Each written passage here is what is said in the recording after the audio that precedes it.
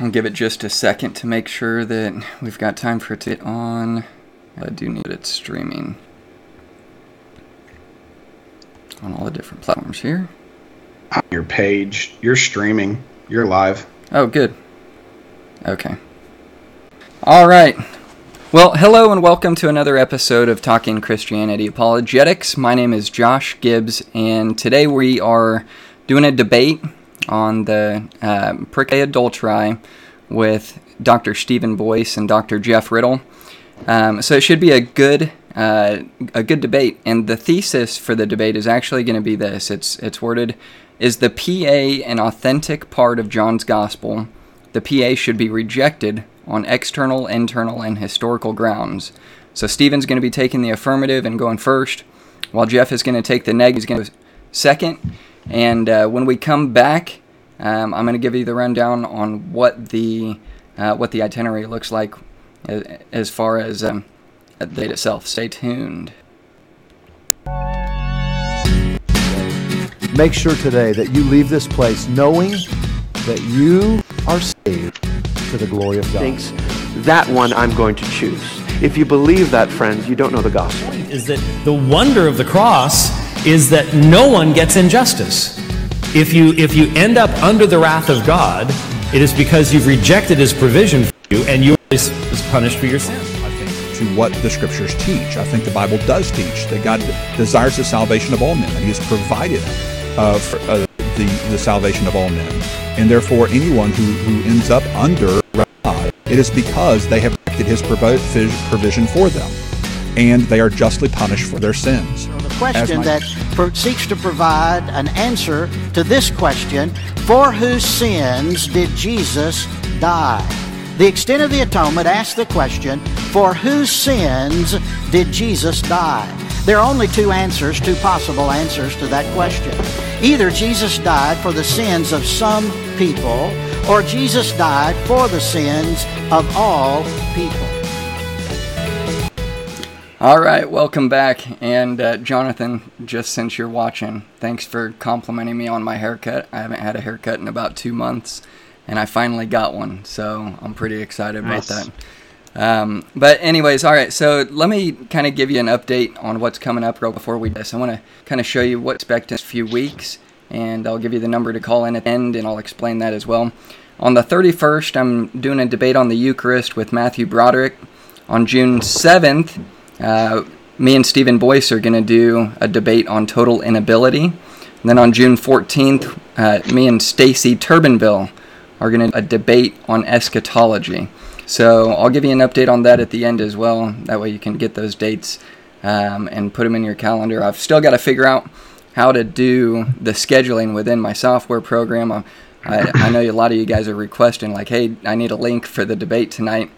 I just haven't figured out how to get them scheduled since it streams in multiple platforms. So there's a way to do it, but I'll figure it out. So anyways, there is going to be a chance at the end for you guys if you are watching live and you would like to participate in the question and answer session with Dr. Jeff Riddle or Dr. Stephen Boyce. You can call in at the end. It's going to be 20 minutes. Those who call in are going to have the priority over those who just type in a message. So if you want to get a question and you really want to get it in, make sure you call in. And that number is, put that up there for you. It's 816-866-0025. So make sure you keep track of that number. I'll put it up at the end of the debate as well. So you'll see that on your screen and you can call in if you would like to. And that's going to be, we're going to try to keep that right around 20 minutes. I know there's been a lot of interaction on this particular debate already with a lot of people kind of putting in the evidence for the PA or against the PA. And so there's going to be a lot of questions, no doubt. But all right, so let's jump into it. Let me pull this off the screen, and I'm going to pull up Jeff and Stephen, and then we can give the itinerary, what it's going to look like tonight, and go from there. So I've got you guys up on the screen. Thank you for joining. Thank you, Stephen, for joining tonight. I'm looking forward to it. Good to be here. Good to be here, Josh. Awesome. All right, so let me. I've got to say this before we actually get into the debate. We worked really hard to nail down a thesis for this debate tonight.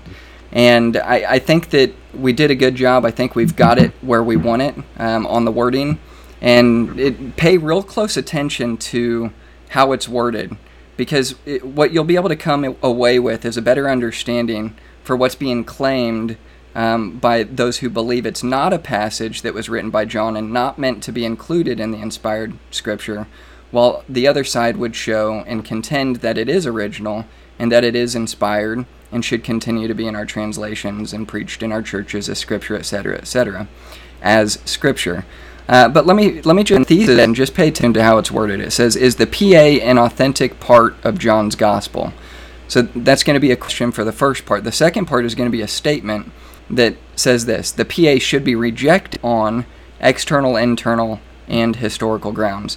So Stephen Boyce is going to take the affirmative. Jeff Riddle is going to take the negative there.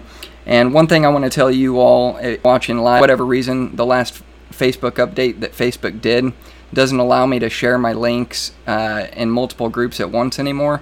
So if you can share that link, that would help me out a lot to get the word out there, because now I've got to do it individually, and that's fine too. So, all right. So I do want to ask you guys this, for you, Jeff, and for you, Stephen, and then I'll give the schedule, what it's going to look like.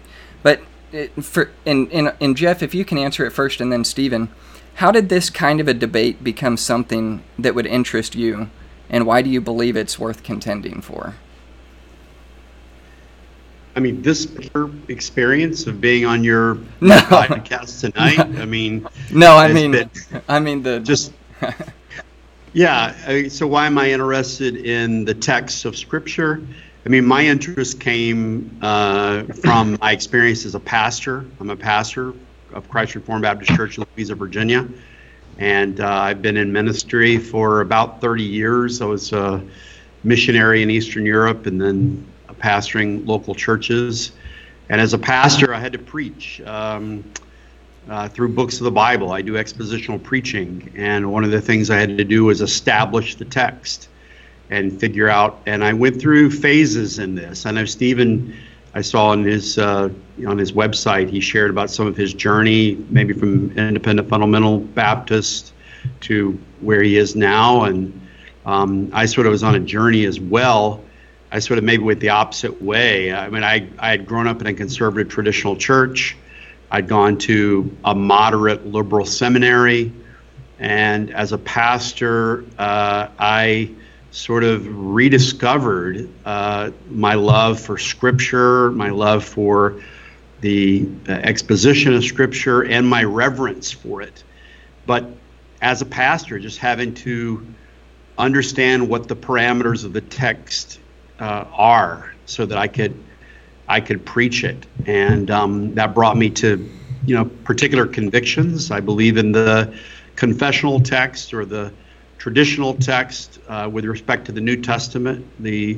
I affirm and defend the Textus Receptus, and I've just the more I've studied it, the more confirmed I am that is the proper text of the Bible, of the Scriptures. And so I'm happy to defend the Pericope Adulterae, because it is part of the confessional text of Scripture.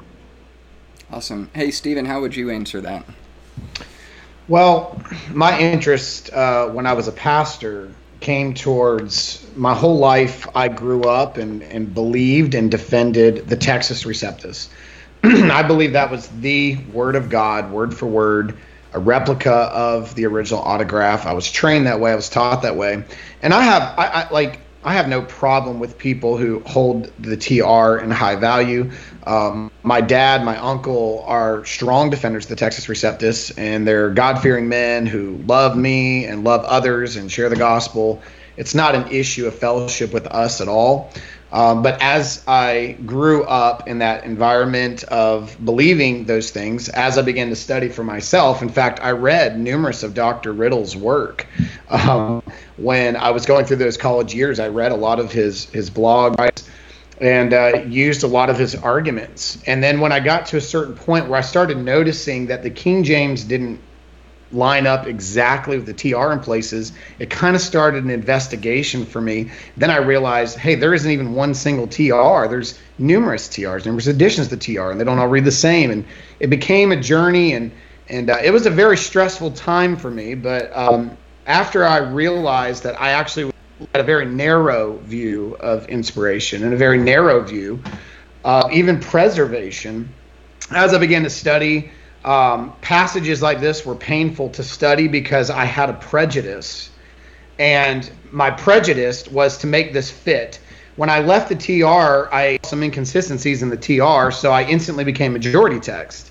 That lasted about a year, and this was still in the majority text. It had some problems, but it was there, and then I started studying more and more, and next thing you know, I'm critical text. So I had a journey through all this, and it wasn't easy. No, I didn't walk out, and I mentioned this in my article that I wrote on this. At the end of the day, I was actually very disappointed with what I found, because my bias and presupposition would have been to include a story as awesome as this one into the text of Scripture. But at the end of the day, my goal is not what I want or what traditionally may have been. What is the evidence that points to John wrote this story? And if the Scripture is a human and a divine book, that both those elements will be able to substantiate themselves in time and space. Jesus was the eternal Word who came into time and space. He left here with scars. I expect his word to remain with variances and scars, but they're evidence of the divine truth that God would protect and preserve his word. What did that look like in time and space? What did that look like in history? This is a battle that's been going on. This text has been discussed for many years. I certainly do not believe Dr. Riddle and I are going to solve the problems for everybody on both sides tonight, but we certainly can listen to one another and engage one another and challenge one another and show what we've studied and give that as the evidence of what John wrote. And that's really what brought me into this, is getting to the truth of the matter. Okay, that's good. Hey, I appreciate you guys both answering on that question. Let me follow that up with kind of where people can get familiar with your work. I know, Jeff, you've got a website, and looks like recently you've started your own YouTube channel. Why don't you tell people where they can access what you have, what your work, your YouTube channel, that kind of thing, if you would, for a second. Right. So, of course, my first calling is to be a pastor of my church, but part of the ministry is writing and speaking. And so I have a blog, jeffriddle.net. Had it for a long time. I think it's 2006. And Steve was seeing it when he was in college. It's interesting. And then I have a podcast called Word Magazine, an occasional podcast, and a lot of those are on text criticism issues, but not all of them. And I also, as you said, recently, just like last week, started a YouTube channel called Word Magazine. I'm trying to begin putting some videos up. And one of the other things I'm doing right now is I'm also doing a podcast on Eusebius's ecclesiastical history. So I've been for about a year and a half going through, there are 10 books total in Eusebius's ecclesiastical history, and I just finished book 7, chapter 25. So I'm hoping maybe by the end of the year I can complete. So I'm reading through Eusebius and then offering some notes and commentary for people who are interested in church history. So Eusebius was the father of church history. So those are some things that I do. The podcast can be found on sermonaudio.com, and my sermons can be found there, and teachings and book reviews and other things. And the podcast is also available on Apple iTunes. So that's a little bit about me and my material. Awesome. Hey, Stephen, if you could do the same, where can people get familiar with your work and all that stuff as well? Sure. Yeah, I'm here in Greenville, Spartanburg, Greenville, South Carolina, the upstate of South Carolina. I attend the most awesome, most God-sent church I've ever been a part of, Fellowship Greenville. Charlie Boyd is the lead elder there. Tremendous church, strong exposition, great community. I'm plugged in locally here, but my good friends all moved out west to Seattle, where they are church planting out there and working in a pretty atheistic, agnostic world. And I take regular trips out there, and I write for them. It doesn't always have to be apologetics. I do research and apologetics for them. Sometimes it's devotionals, things like that. So just about everything I write, as of right now, that's relevant to either apologetics or just spiritual or spiritual encouragement or biblical interpretation, exegesis, any kind of hermeneutic, and all, and Light Seattle doc there. He's a tremendous saint of God doing a great work there in Seattle, and the church is doing very well. Even in this, they were kind of the epicenter for the virus that went on. In fact, I was scheduled to fly out there with a friend of mine. My friend Matt and I were supposed to fly out right when it started spreading, so we ended up staying put. But I plan to be out there soon. But most of my work that's in research and apologetics can be found with City Light Seattle Ministries there on the website. You can go through all the different blogs. There's other guys, Ian Hunter, and Chris Sawyer, others in the field that work in the apologetics side of that church plant. You have article after article and blog and video there. John Bauer as well. There's tremendous guys and girls that are out there doing a work for God. And they wanted to have an apologetics ministry so that they were open to the community of atheists, open to the community of skeptics to ask questions about the Bible without having to feel bad about it, and welcoming them in and answering any questions they have. And these are the kinds of questions that come up by atheists. And most of that is due to Bart Ehrman's work. They've read his work or familiarized themselves with his videos. And so it creates opportunities to talk about textual criticism with the unbelievers, with skeptics, and be able to discuss these kind of matters in a realm of apologetics as well. So it's been a blast. It really has. The Lord's been good. All right, that is good. Hey, thanks for that, guys. And let's jump into it, and I'll give the itinerary, what the schedule is going to look like here. So the schedule for the debate is going to look like this. We've got opening statements, 15 minutes for each. Stephen will take the affirmative and go first. Jeff will take the negative and go second. Then immediately after that, we'll go into 5 minutes of rebuttals for each person as well, affirmative and then negative. And then we'll follow up with cross-examination. This time we're going to switch it up. Jeff is going to go first, and then Stephen will follow up with that, 15 minutes for each person as well. Then we're going to do 5-minute closing statements, and then open up to 20 minutes for questions from the audience. So one thing I did want to mention, if you guys get a chance to, go check out the debate that Stephen did with Leighton Flowers last night on the gospel truth. That was a debate on total depravity or total inability.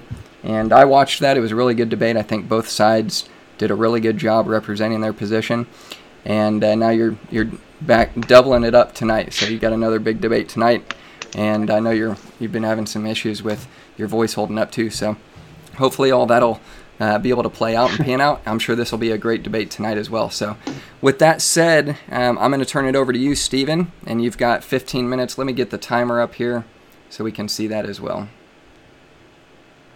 Whenever you're ready. Sure. I think when examining a textual variant like this, we need to ask ourselves this question. Is it possible that a story about Jesus could have survived antiquity with being true and valid, but not a part of Scripture? I think if we look at the gospel narrative of John himself, he said many things were done by Jesus that the books and libraries could not contain. So obviously there's real-life examples of the ministry, words, teachings, miracles of Jesus that certainly could have survived on a historical level, and that's something that we need to examine. Now, this can be an emotionally charged debate, and what we have to do, and this is difficult, and this is a struggle even for me, is to try to leave our precepts and our emotions out the door for a minute and just look at the evidence, because this can really get hot and become a division amongst Christians where it really should not be. We should state our opinion, show our evidence, walk away, brothers and sisters. I used to joke, and I used to say this about the story of the woman caught in adultery. I don't know who's at a greater risk of being stoned, the woman caught in adultery or the critic who doesn't believe the story of the woman caught in adultery belongs in John. Somebody's liable to get hurt in a debate like this. I recognize I'm typically on the negative side of this because we champion this story. We want it to exist in the text. And to be fair, I did as well. I wanted this text to be authentic to John. But at the end of the day, what is the basis of the evidence that demonstrates that this story belongs in the gospel narrative of John? So we have to examine a couple things. Number one, is there external evidence for John writing the pericope? It's interesting. The first witness that we have of this story is not from a manuscript. It's from a witness of a church father named Papias. Or if you've read, in fact, it's interesting, Dr. Riddle's been working through the history of the church by Eusebius. He records evidence of Papias, or Papias, however you want to pronounce his name, stating that there was a story of a woman who was caught in many sins, didn't mention adultery, who was brought before the Lord, and the Lord forgave her, and it gives a very short summary of this story. But it's been recorded that it was not given from the Gospel of John. Rather, this story was attributed, or at least a form of it, to a gospel called the Gospel of the Hebrews, which does not exist today. It's a gospel narrative that we only have excerpts of by quotation. Now, that's important to note because Papias was in Asia Minor. He was known as a follower of John, a possible disciple of John, and a friend of Polycarp. And why is a man in Asia Minor giving credit to a story, to a text down in Egypt that was often used by the Jewish Christians in Egypt, this gospel of the Hebrews? Why was he giving credit to this story in the end of the first century, not to John, who he knew, heard, and followed, was possibly even saved and discipled under? Why was he giving credit to this story all the way down in Egypt, not John? And why didn't Eusebius correct him when he cited that? Eusebius was not limited in his ability to quote Papias and come over and say he's wrong here. He did it with his eschatology. Why didn't he say also found in our Gospel of John? Eusebius just left the quote there. Also in the external evidence, we see the manuscripts that do not have it. There are potentially 14 majuscule manuscripts that do it. Close to 14 is what I've counted. Majuscule are important. The unsealed texts are typically given on the side that they are uppercase, no spaces, which is the older version of writing, if you would, in a simplistic way. So they're usually the older manuscripts. So we have 14 of those majuscule manuscripts that do contain the story. The question is how many do not contain it in the majuscule? Well, we have just under 300 that do not. So you're talking about 14 out of 300. 5 of the most important manuscripts do not contain it as well. Aleph, B, Alexandrinus, P66, and P75. Now that's important to note. Aleph, in the first 8 chapters of John, though it is an Alexandrian text, the first 8 chapters are actually not Alexandrian. They're Western readings. So they're an early witness of a Western reading in the first 8 chapters of John, and it does not contain it. We see Vaticanus, B, does not contain it. A very important manuscript, one of the earliest complete manuscripts of the New Testament and witnesses of it. It does not contain it as well. It represents a more Alexandrian read. Then you have Alexandrinus, which is a very unique text, very important for the Byzantine readings of the Gospels, because the epistles were Alexandrian in their reading, and the Gospels are actually Byzantine. It is the earliest witness of the Byzantine manuscripts, and it is not found in that manuscript as well, in the section that would have been in. And there's actually chapter content laid out in a more ancient way in that document, and it is not in the listed 18 chapter references given in the manuscript, but it is the earliest witness of the Byzantine. P66 and P75 are 2 of the most important manuscripts of John. They are dated in the late 2nd century, early papyri, witnessing John's accounts. Neither one of those 2 have this story in it. Now that's important because P75, if you date John, however you date it, whether it's 60 AD or 90 AD, this manuscript is within 100 years, a lifespan of a papyri manuscript of the original autograph. And it does not contain this in its manuscript. And it is a clean streamed line that seems to be connected just 150 years later to Vaticanus. So there's this clean transmission coming from within 100 years of the Apostle John. A lifespan. Papyri lasted anywhere from 100 to 125, 150 years, depending on the condition, depending on the usage and the weather. In the lifespan of a document, It is within that 100-year range, and it did not contain it, and it continued a clean stream. Somewhere in that stream, a cousin manuscript of some sort to Vaticanus, similar in reading. It is not in 5 of the most important manuscripts that represent an early Western, an early Byzantine, an early papyri, and an early Alexandrian text. It is not shown in the earliest versions. The Coptic the Sahidic side of the Coptic manuscripts do not contain the story. The Syriac does not contain the story. The earliest of the Armenian does not contain the story. The Gothic, Ethiopic, the earliest witnesses do not contain it. No patristic writer references it, very few, I should say, reference it, not anybody, but save a handful potentially, and how they cited it until the 12th century. If this story was so elaborate, the way that we believe that it is, why wasn't this the most popular written on story in history? Why were the patristic writers and the church fathers not utilizing the story over and over and over the way that we would? Now, there are manuscripts that do contain it. That'll be some of the discussion. The manuscripts that do contain it, the first that we see is a 5th century document known as Codex Bezae or Codex D. This is a predominantly inaccurate manuscript. It is important, but it is inaccurate. It's kind of a weird, goes on its own tangent kind of manuscript, but yet a very important one at the same time. This is the first instance we see it in the Greek textual family, and it seems from that place in the West, it started arising in these Latin texts and became popular in that part, trickling into the Byzantine. We need to recognize that it'll be brought up by TR advocates as well as majority text advocates that, Stephen, this story is in over 1,000, far more than 1,000 Greek texts. It's in over the majority of the manuscripts. But when we talk about the majority of these manuscripts, most of them date past the 8th century, 9th, up to 14th century that contain it. And the ones that do contain it, we need to recognize the fact that they're not exactly consistent. For example, Family 1 represents almost 17 manuscripts that contain this story, but they placed the story at the end of John after John 21:25. Manuscript 115 puts it after John 8:13. Manuscript 225 has it at John 7:36. Now, a good explanation for this is a lot of the lectionaries and how they work things around. There's a good reason, possibility as to why it was there. Family 13 is a very important Byzantine tradition, likely coming from an ancestor of the 7th century. They place this document at the end of the story in Luke 21:38, before the triumphal entry of Jesus. And I think there's a very important placement there, and it needs to be considered. So we have manuscripts that don't place it in John, rather in Luke. Manuscript 1333 also places it at the end of Luke 24:53. Now we see, well, you say, well, okay, that's just a handful.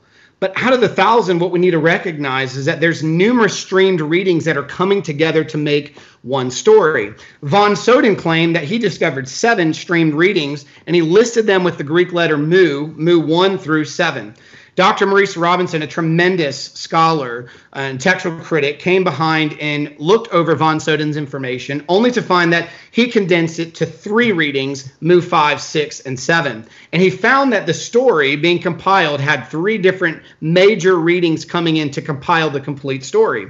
31% of it he listed mu 5, 27% he listed mu 6, 29% he listed mu 7. And in fact, if you look at a Pierpont majority text, Robinson majority text, you'll see M5, M6, M7. Why are those there? Letting you know that this reading came in from this Byzantine stream. This one came from this Byzantine stream. We have to have numerous streams to even complete this story. So that's the external evidence. Is there internal evidence? Well, I did a large amount of my research on the vocabulary and syntax that John used here. And what I found is that there were 12 terms in this passage that would have required John to begin a new vocabulary selection different from anything he wrote in the Gospel of John. And I even took it a step further, assuming he was the writer of 1st, 2nd, 3rd John and Revelation, and saw if that vocabulary coincided and was unique to John's typical vocab. And so we have 12 verses with 12 readings, wordings, and the forms that they're used that John did not use anywhere else in Revelation 1st through 3rd John or the rest of the Gospel of John. That is concerning. I'm not saying that a writer cannot use other information for one time, but 12 words that are not used anywhere else in 12-verse section, that cannot be stated anywhere else that I can find in John's gospel. It also, and maybe we can get in this later, disrupts Jesus' proclamation of the fulfillment of the Feast of Tabernacles. I believe this story there actually dismisses half of the fulfillment Jesus was proclaiming to the Jews on their Feast of Tabernacles by actually pushing the second aspect of his fulfillment of this feast a day after the feast is over, and perhaps we can get into that later. But so the question is where do these verses come from? Nothing just comes out of thin air. There's an origin to things. As I stated, Papias was familiar with this story, not giving credit to his friend John, but rather to a gospel writing down in Egypt called the Gospel of the Hebrews.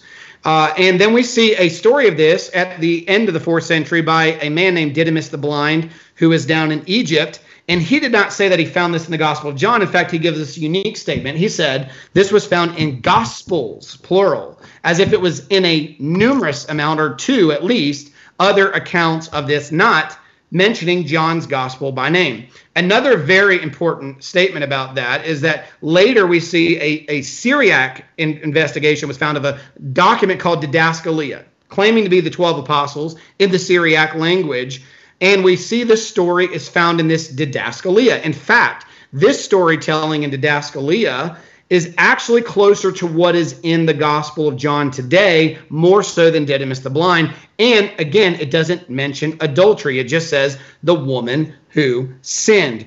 I make a resolution in my article that this story has history all over it, that it is found early on into the 1st century with Papias, and perhaps given later in tradition in Egypt from this Gospel of Hebrews to Didymus, which is probably one of the ones he referenced, and then Didascalia down in Syria. This was a story, but they're not the same story completely in detail. They're similar enough to be related, but there are major differences in details. Even the manuscripts have major differences in details. So what we need to ask ourselves is where did it perhaps come from? I made an argument, not saying it's completely true, that this story perhaps originated from a work of Luke, perhaps in what's known by scholars as the L source, special material. A student of Dr. Dan Wallace named Kyle Hughes did a thesis not long ago showing the different Lucanisms, since John's syntax seemed different here, but noticed a lot of Lucanisms in the story. Kyle Hughes came up with 7 Lucanisms. I went behind his thesis and I read it and studied it, and I found 3 additional Lucanisms. And I believe the reason, and I don't believe the lectionary can answer this, as to why the story was placed in relation to Luke 21, verse 38 in the Family 13 manuscripts. I don't think it's necessarily the lectionaries as much as the wording. If you read the beginning of Luke 21, 37 through 38, you will find that the introduction to that chapter in chapter 22 is identical almost to the introduction in John 7:53. There's a reason it was placed there, and I do not believe the lectionaries are the answer there. There's a lot of Lucanisms, so it's possible that there was a source of study that Luke had, and hear me carefully, possible that Luke had this story a part of his special material, and it made it into the tradition of other documents like the Gospel of the Hebrews, where the stories were heard by these in Syria and in Asia Minor and also in Egypt. I do not believe it should be accepted as scripture. I do believe John did not write it. I do believe that it should be accepted as history, and I do believe the story actually happened in history. Awesome. Thank you so much for that affirmative for the opening of the debate, Stephen, and I'm going to turn it over to you, Dr. Jeff. Great. Thank you, Josh, for inviting me to be part of this podcast tonight, and thank you to my counterpart, Stephen Boyce, for the opportunity to discuss this important topic. The question tonight regards the authenticity of a beloved passage in the Word of God, the Pericope Adulterae, John 7:53 through 8:11. My counterpart has what I see as the unenviable task of attempting to argue in favor of the rejection of this passage. He says that it's not authentic, it's spurious, it's uninspired, and he contends that it should be removed from our Bibles and relegated to the footnotes at best. This is not only a challenge to the Pericope Adulterae, it's a challenge to the inspiration, the self-authentication of Scripture, and the doctrine of the preservation of Scripture. It is an attack as well on the canon of Scripture, since canon has not only to do with the books of the Bible, but also with the sacred content, the text of those books. In text criticism, we don't just dispute about a word or a phrase, a half verse or a verse at times. Sometimes there are longer passages, the longer ending of Mark and the Pericope Adulterae. Think about the Pericope Adulterae. It encompasses 12 verses according to our modern versification system. Consider that the book of 2 John consists of but one verse more, being 13 verses in length. And so to suggest that we reject the Pericope Adulterae is like suggesting that we get rid of the book of 2 John from the canon of the New Testament. As we turn to look at some of the evidence tonight, I want to look at the external evidence. I want to look at the internal evidence. I want to look at the history of the reception of the Pericope Adulterae, since those are the three areas on which the topic was based. So let's begin with the external evidence. I want to look at three types of evidence: the Greek manuscripts, the early versions or translations, and the patristic or church fathers evidence. So first of all, the Greek manuscripts. The Pericope Adulterae appears in many ancient uncials, including Codex D, Codex Beza from the 5th century, as well as codices E, F, G, H, K, M, U, Gamma, Pi, 28, 700, 892, and more. It is also found in over 1,000 later minuscule manuscripts, an indication of the fact that it was acknowledged as the majority or the consensus reading of early Christianity. According to Dr. Maurice Robinson, probably the most knowledgeable scholar in the world today on the manuscripts of John, in data he reported in 2014, the Pericope Adulterae appears in 1,476 extant Greek manuscripts and is omitted in only 267. By the way, Dr. Robinson affirms the authenticity of the Pericope Adulterae. According to Dr. Wilbur Pickering, the Pericope Adulterae is omitted in only 15% of all extant Greek manuscripts. Secondly, the versions. The Pericope Adulterae does appear in many ancient versions, including the Old Latin and the Coptic. Most notably for Western Christianity, it was included in the Latin Vulgate, produced by Jerome in the late 4th century. Third, patristic evidence. Oddly enough, my counterpart in his online essay on the Pericope Adulterae says, quote, "Very few patristic writers referenced the Pericope Adulterae until the 12th century." He repeated that statement tonight. That is simply an inaccurate statement, that it's easily falsified if you check the early Christian writers. Of the Eastern writers, Knust and Wasserman have recently traced possible allusions to the Pericope Adulterae in the writings of Origen, who lived from 184 to 253. The Pericope Adulterae is also cited, as Stephen acknowledged, by the Origenist Didymus of Alexander, or Didymus the Blind, who lived from 313 to 398. It is among the Western Church Fathers, however, where references to the Pericope Adulterae are more abundant. I was recently reading the popular patristic series volume on the select letters of St. Cyprian of Carthage, who lived from 200 to 258, where in letter 13 there is an allusion to John 8:11. The editor of this work, Alan Brent of Cambridge University, adds this footnote. Note that Cyprian's manuscript clearly contained the passage in John regarding the woman taken in adultery. The Pericope Adulterae was explicitly discussed by Ambrose of Milan, who lived from 340 to 397, and most notably in the great Augustine of Hippo, who lived from 354 to 430. We'll return to Augustine a little bit later. As we've already mentioned, the Pericope Adulterae was also mentioned by Jerome and included in the Vulgate. So it's simply untrue to say that the Church Fathers did not know of and address the Pericope Adulterae. Before we move on, I want to make two other quick points. First of all, we clearly acknowledge that the Pericope Adulterae was disputed in some early Christian circles at some point, and this led either to its being removed or simply not being copied. We cannot be sure when or why this happened. though there are some reasonable suggestions I hope that we'll talk about later. We can be just as sure, however, that the impulse to reject or suppress the pericope adulterae was organically overcome, and a consensus was reached that the pericope adulterae is inspired and canonical by the church, and that maintained that position until the Enlightenment and the rise of modern historical criticism, which my counterpart has been influenced by.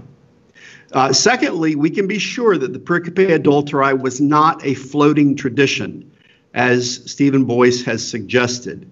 This idea was popularized by Bruce Metzger. It's been embraced by Mr. Boyce and by others, but it simply isn't true. In 2014, at a conference at Southeastern Baptist Theological Seminary, Chris Keith of St. Mary's College in London, the author of the book Pericope Adulterae, The Gospel of John and the Literacy of Jesus, said that we can be sure of three things, regardless of our opinion on the authenticity of John.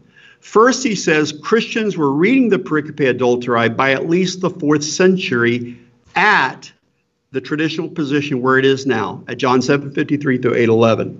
Second, he says there were copies of John that were circulated without the Pericope Adulterae.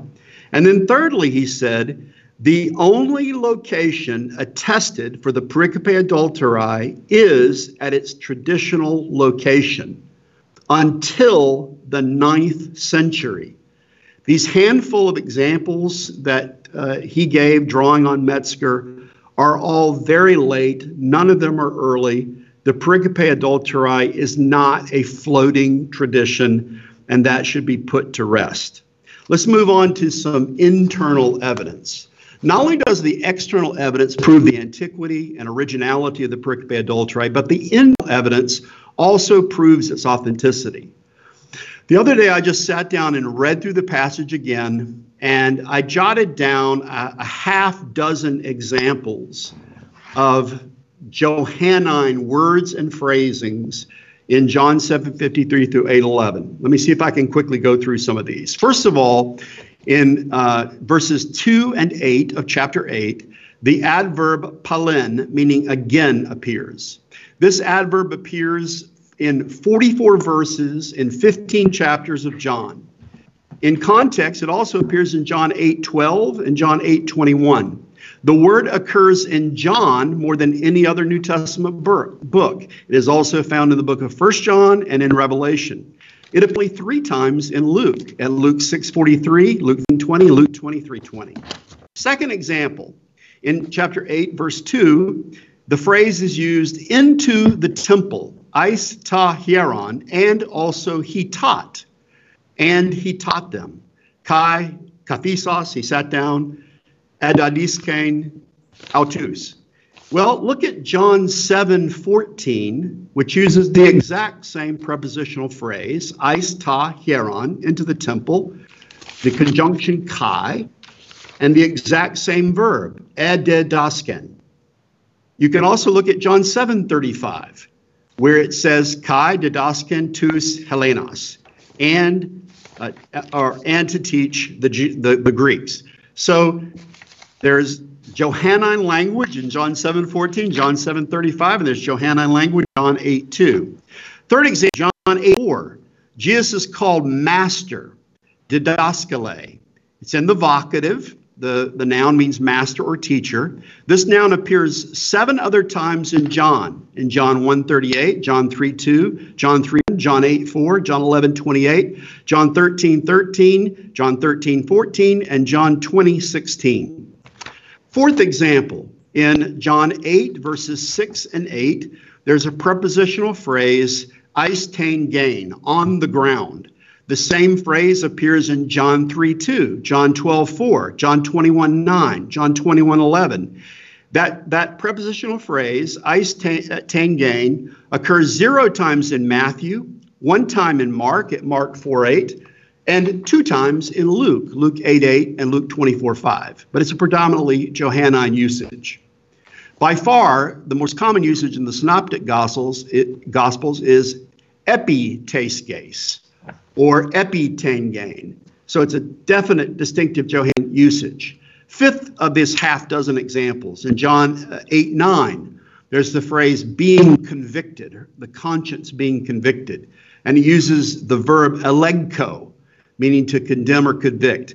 This verb appears 3 other times in John, at John 3:20, John 8:46, John 16:8. It occurs 0 times in Matthew, once in Mark 18:15, and once in Luke 3:19. Sixth example, in John 8, verses 9 and 10. The adulteress is referred to with the nominative, feminine singular. She's called the woman, he gene. The noun with the definite article is used frequently in John, and especially in the narrative of Jesus' interaction with the Samaritan woman at the well in John 4, another interaction of Jesus with a woman of questionable reputation. 7 times in John 4, she is referred to as the woman, he gene. John 4:9, John 4:11, 4:15, 4:17, 4:19, 4:25, 4:28. What is more, the Samaritan woman in John 4 refers to Jesus as Lord, Kyrie, the vocative, 3 times in John 4:11, John 4:15, John 4:19, just as the adulteress in John 8:11 also calls Jesus Lord, using the vocative, Kyrie. So the language, the vocabulary of John 7:53 through 8:11 is thoroughly Johannine. Secondly, the pericope adulterae fits with the narrative themes of John 7 and John 8. I don't have time to cover all of this, but if you look at John 7 and you look at John 8, you look at the pericope adulterae, and you look at the material that comes after it, there's mentions of Jesus teaching in the temple, of Moses and the law. The Pharisees are mentioned in all 3 segments, in chapter 7, in the pericope adulterae, and in the passages following after the pericope adulterae. So it fits perfectly with the narrative framework of John 7 and John 8. With regard to historical evidence, we can easily posit a historical background for controversy surrounding the pericope adulterae.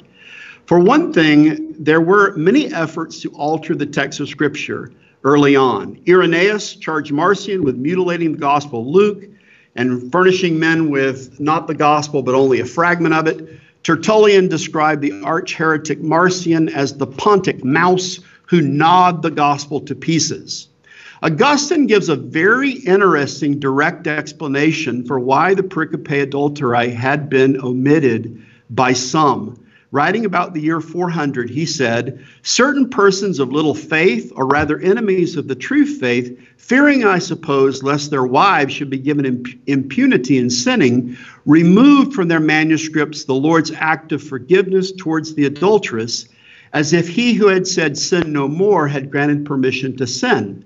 So Augustine knew of efforts to remove the pericope adulterae, and he basically gave a moral ethical reason for why some sort of super legalistic people had attempted to remove it.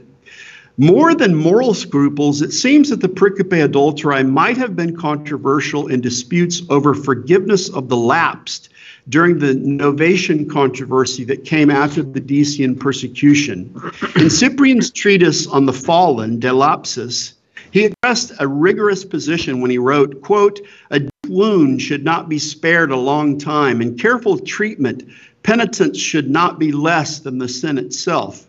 Do you think that you can suddenly gain the forgiveness of God whom you have denied with faithless words? The translator, Alan Brent, in a note to his translation of Cyprian, says that he uses the Latin noun adultera to refer to one who disassociates himself from the church to join a false religion.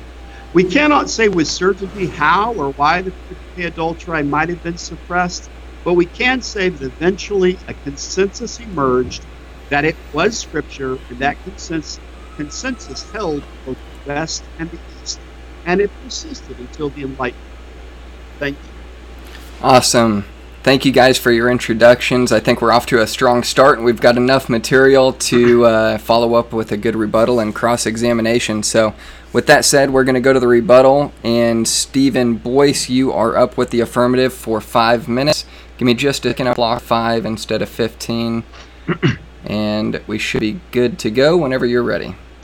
Yeah, no doubt there's Johannine terms in here. I was focusing on the fact that there's non-Johannine terms in here in a large amount in a small section. For example, he never talks about the Mount of Olives in his writings, but yet we find that at the very beginning. He uses the term orthru for early in the morning, which is not the same word he used in John chapter 20 when he came early morning at the resurrection tomb.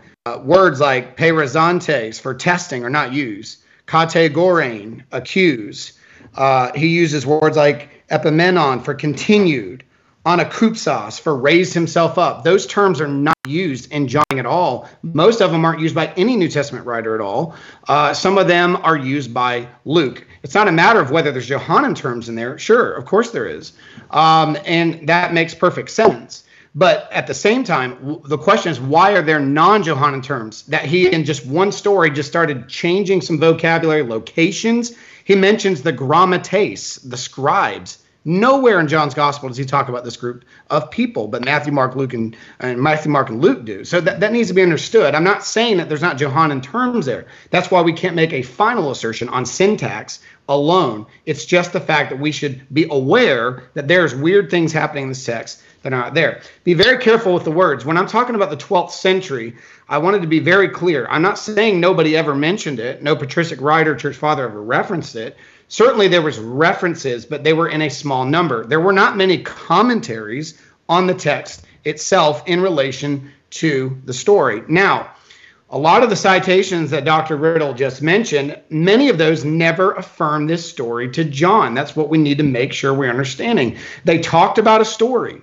And how did they quote the story? And what we find is when they're quoting the story, it is not identical to each other, and it is not identical to many of the manuscripts that we have today. That is why this is alarming. When they're quoting other passages, yes, there's differences from other passages in the West and in the East and in the North and places like that. Yeah, we see differences. We're not talking about some different. We're talking about major differences. We're talking about verses completely not there. As I stated earlier, yes, we see that there's well over 1,000, over 1,400 manuscripts of this. But do they read the same in those places? There's always textual variances, but we're not talking about a few words. We're talking about many different streamed readings just in the Byzantine tradition alone that are coming in. Dr. had mentioned the fact that there were many, quote, many ancient uncials. I don't consider 14 out of 300 or so to be many. That's a minor amount. It's not in many of the earliest. And that needs to be understood. And he said, well, it's only in 15%. But let's talk about that percent. That percent is our earliest witnesses. It is our earliest citation. And again, when we see it quoted from the patristic or written by patristic writers or quoted from church fathers, what we find is Papias is a follower of John. He knew John. The first witness of this story is credited to the Gospel of the Hebrews, not the Gospel of John. That's something that has to be dealt with even in the ecclesiastical group. Those that hold ecclesiastical text position have to deal with an early father in the first century who knew John, who did not give credit to this story to John the Apostle. Dr. Riddle mentioned it's in the Old Latin and Coptic.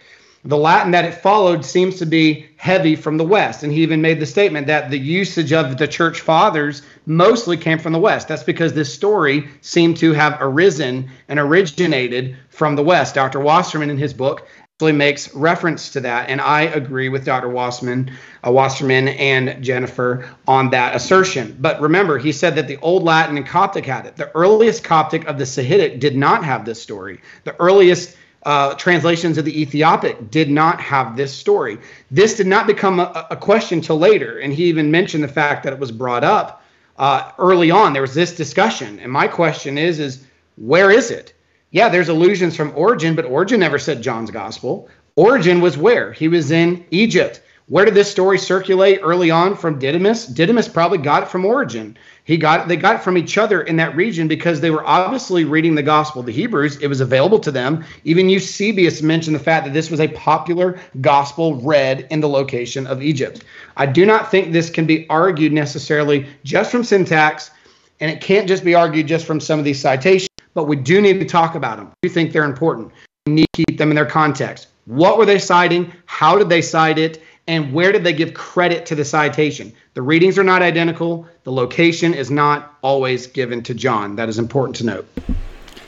All right, thanks for that, Stephen. And Dr. Riddle, I'm going to turn it over to you for your 5-minute rebuttal. Okay, with regard to the passage being omitted in some early manuscripts, I've already said we agree historically, yes, there was controversy over this passage, but that controversy was overcome and there was a consensus that was maintained. There were a number of things, that Stephen Boyce has written in the article and a lot of the material that he shared tonight. If you want to go to his blog and look at the article titled, "Did John Write the Story of the Woman Caught in Adultery?" There are a number of factual errors in that document that I wanted to challenge Stephen regarding. One of them has to do with the fact that he said in his presentation that Codex Alexandrinus is an example of an early uncial manuscript that omits the Pericope Adulterae. I don't know if you have a copy of the NA 28, Stephen, but if you look on page 799, the listing of the uncial manuscripts, when it lists Codex A Alexandrinus, it also lists the places where there are gaps in that manuscript. And you notice that there's a gap between John 6:50 and John 8:52. So Codex Alexandrinus is not a witness to the absence of the Pericope Adulterae. It simply has a gap in the text and isn't a witness for it or against it. And so I think you probably ought to remove that from your paper. You also make much, and you say in the paper that you accept a theory that was first floated by Bart Ehrman, that the Pericope Adulterae came about through the joining together of the account that's mentioned in Eusebius's church history by Papias, and it's said to be in the Gospel of Hebrews and the Didascalia, and also from Didymus. But one issue I don't think you can certainly prove. First of all, there's no way you can prove that. It's a conjecture. And also, who's to say that the account that Papias gives is related to the woman taken in adultery? It could well be an account of the woman, the sinful woman who anointed Christ in Luke 7. So that theory is flimsy. It's a complete speculation, a complete conjecture. And there's really no basis or evidence for it. A much more reasonable explanation is that the Pericope Adulterae was in the original text of John, and it perhaps was there and also in some oral tradition, but it was there in John, and various persons borrowed it from John rather than John borrowing it from other persons. So Didymus took it from John. The Didascalia took it from John rather than vice versa. Let me switch gears for the time that's left, and I want to go and look at some of the internal arguments that Stephen has alluded to today and the ones that are in his article. He cites 9 examples of supposedly non-Johannine words or phrases in the Pericope Adulterae. He has already mentioned one of those in verse 1, the reference to the Mount of Olives. And indeed, it is a hapax within the Gospel of John.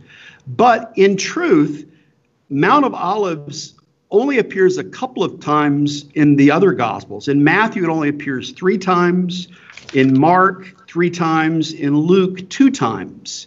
Since John doesn't include a lot of the parallel material in the Synoptic Gospels, it's perhaps not surprising that Mount of Olives doesn't appear more often. So, for example, in Mark and Matthew, there's the Olivet Discourse. John doesn't record that. So it's not surprising that he doesn't make reference to the Mount of Olives. And it's mentioned in Luke and as well. I think it's perhaps also it's in Matthew and Mark also, where there's a reference to after the Last Supper, they went out to the Mount of Olives. Well, given that John doesn't have a record of the Last Supper, it's not surprising that the phrase Mount of Olives doesn't appear in that text. The other thing to take into consideration is if we believe that the author of the Gospel of John was John the Apostle, the son of Zebedee, the brother of James, don't we think that John the Apostle would know what the Mount of Olives is as a place? Wouldn't he know that Jesus often went there? So if John the Apostle is the author of John 7:53 through 11, it's not surprising that he knows that term. And so that would be one example of an argument that Stephen makes that just doesn't make sense, quite frankly. Awesome. Okay. Hey, all right. Thanks, guys, for the rebuttals. And now we are going to transition into our cross-examination. This is where the negative is going to go first. So, Dr. Riddle, you will be first to question Dr. Boyce. I'm going to reset the clock here. Let me just start with my question that I asked you about Codex Alexandrinus. Were you aware of the fact that there's a gap there, and it's neither a witness for or against the Pericope Adulterae? Yes, I've examined Codex Alexandrinus very closely, actually, in much of my work, and there is a massive gap there, and it has been estimated by the words of usage and so forth that it would not fit there. Also, one of the other reasons that it is rejected, because Alexandrinus has a unique setup of chapter content that is given for its reader, and it's not listed as a marking of the chapter content in the manuscript. Dr. Wallace has affirmed the same thing, that this story would not have fit in that narrative of the gap that is there. Yes, that section is missing. I've examined the manuscript very closely, but it would not fit. We can show how it wouldn't have fit, and also it wasn't listed in the chapter, and I'm using that word loosely, chapter contents that were given. There were 18 chapters in the book of John there in that manuscript. But given that there is that big gap there, you cannot, in fact, say definitively that Codex Alexandrinus is a witness to the omission of the Pericope Adulterae. That's correct, right? Well, since I don't use absolute certain terms, I would say there's a good possibility. So back to the evidence, would it fit? Can we prove it fit? Can we do the science and put words there like they did on the Codex, proven, like, for example, and I don't want to get into this, the long ending of Mark, there was a theory that, there was room for it. Well, that theory's been disproven based on size and font and usage, and it would actually have overlapped. We can do things like that to come up with a good reason. Would I stand on a chopping block for it? No. Okay.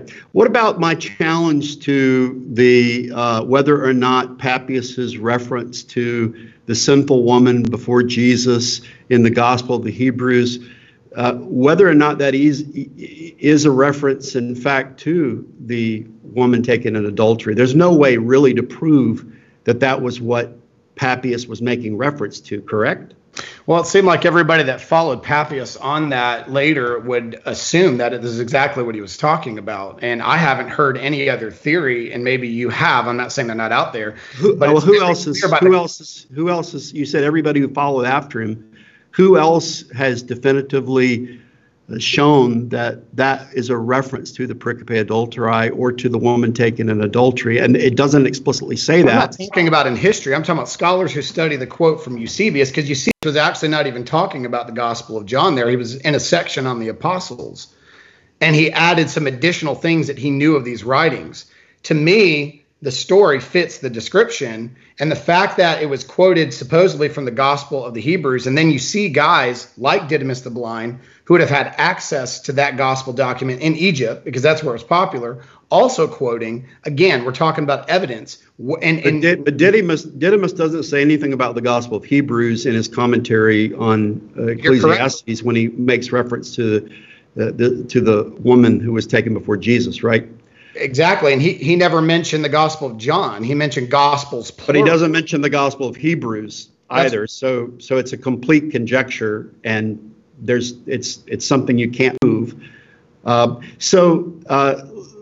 me ask you this: what's your response to Chris Keith's statement that there's one of three things we can be sure of is that the Pericope Adulterae was up through the 9th century, always found at the traditional location when it was placed within a manuscript of John. It was always at 753 through 811. That's its place. And those examples, the few examples, I think 5 or 6 of them that you cited, are all post-9th century. Which examples are you referring to that are post-9th century? Every single one of them. There's a single one that's early. I don't have a problem with it being located in John 7:53 through 8:11. I guess I'm questioning why that's an issue. I don't have a problem with it being located there. Well, you've built a lot of scenarios. I mean, you've suggested that because you've suggested that it was produced by Luke and it was a part of the Elson in your article, you've gone even further and said that it was part of Proto-Luke. You make a lot about the fact that it was included in one tradition in Luke's gospel, and you say that's very, very significant. But all of that was 1,000 years after the Gospel of John was written, and thousands of years after. I mean, the Pericope Adulterae is no one's questioning the antiquity of the account. I mean, we've cited people like Cyprian of Carthage who are making reference to it in 200. So, and Chris Keith, who's an expert in the field, says it's only traditionally known prior to the 9th century at John 7:53 through 8:11. The idea of it being a floating tradition is simply a fallacy. Well, you're referring to the Family 13 manuscripts that place it after Luke chapter 21. There's a list of manuscripts that seem to go back to a mother manuscript in the 7th century.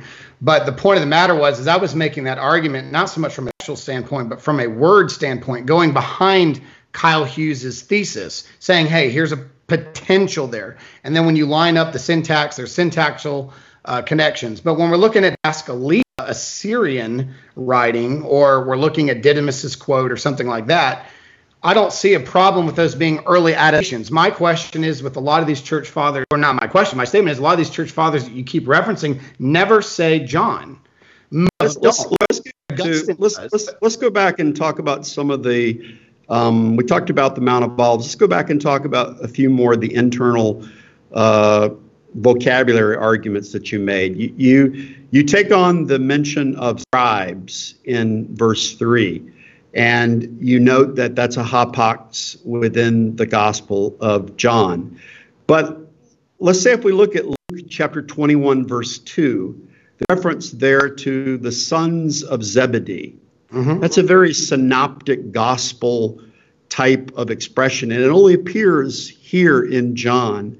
Does that mean that Luke 21:2 is also an inauthentic part of John's gospel because it also uses a synoptic term one time?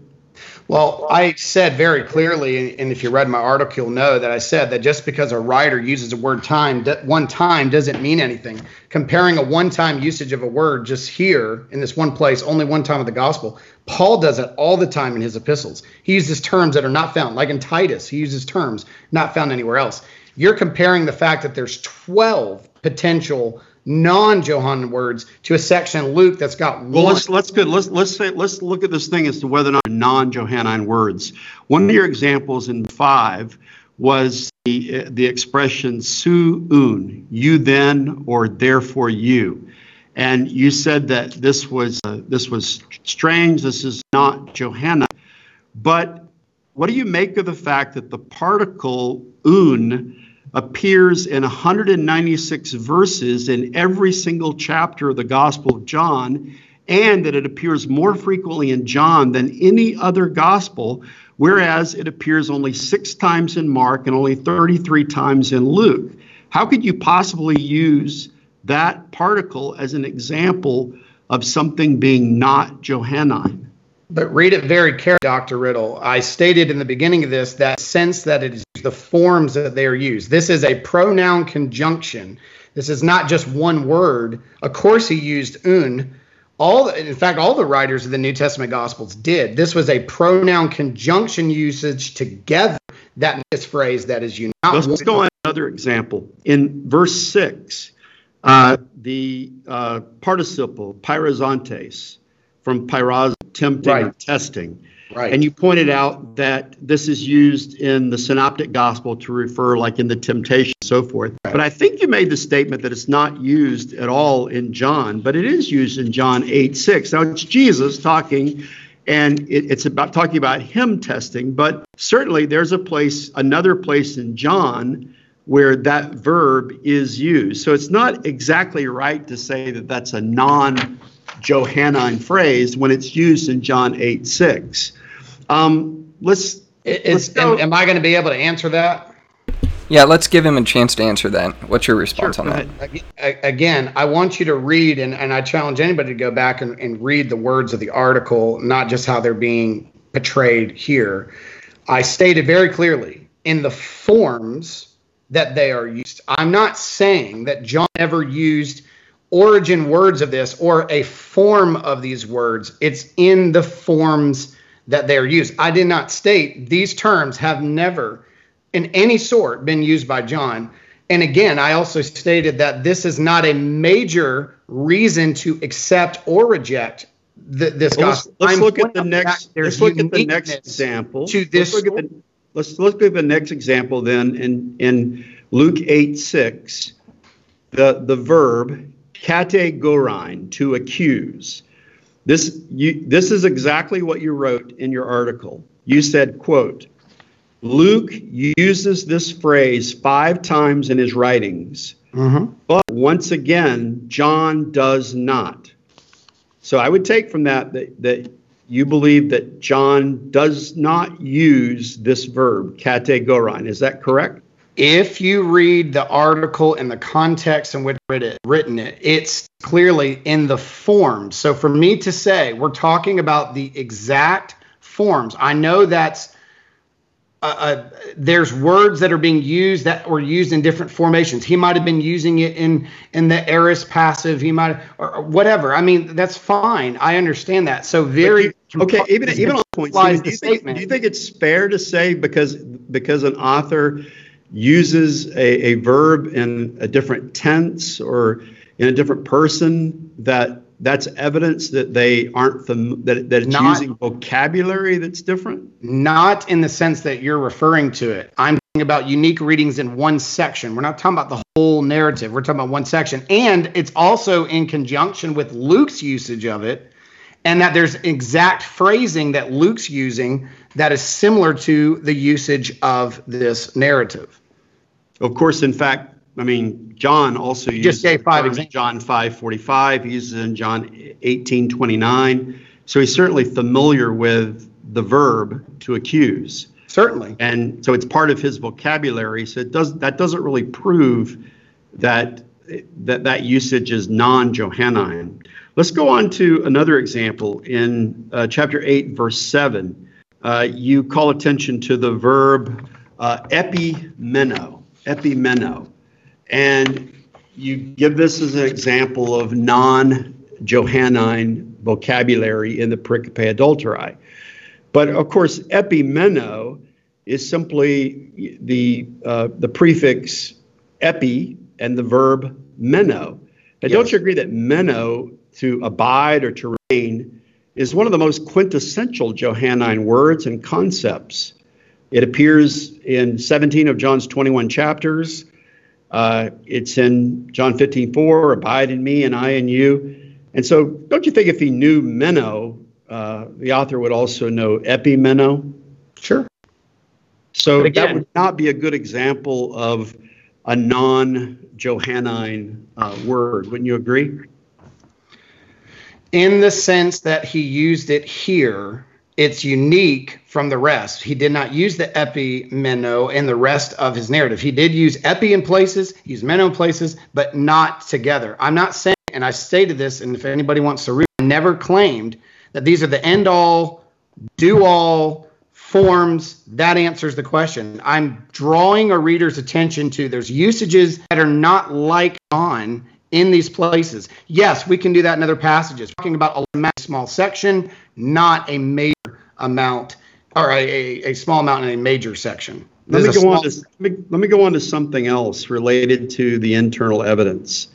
You state that the number of vocabulary differences, supposed non-Johannine uses in the Pericope Adulterae are, this is a quote, completely unheard of. And you say not just John, but in the entire New Testament. Did you go and compare any comparable passages in John, a 12-verse section, to see if that was actually true? If you went through any 12 verses in the Gospel of John, is it possible you would find perhaps a similar number of hops uses or rare usages of a term, a verb, noun, etc.?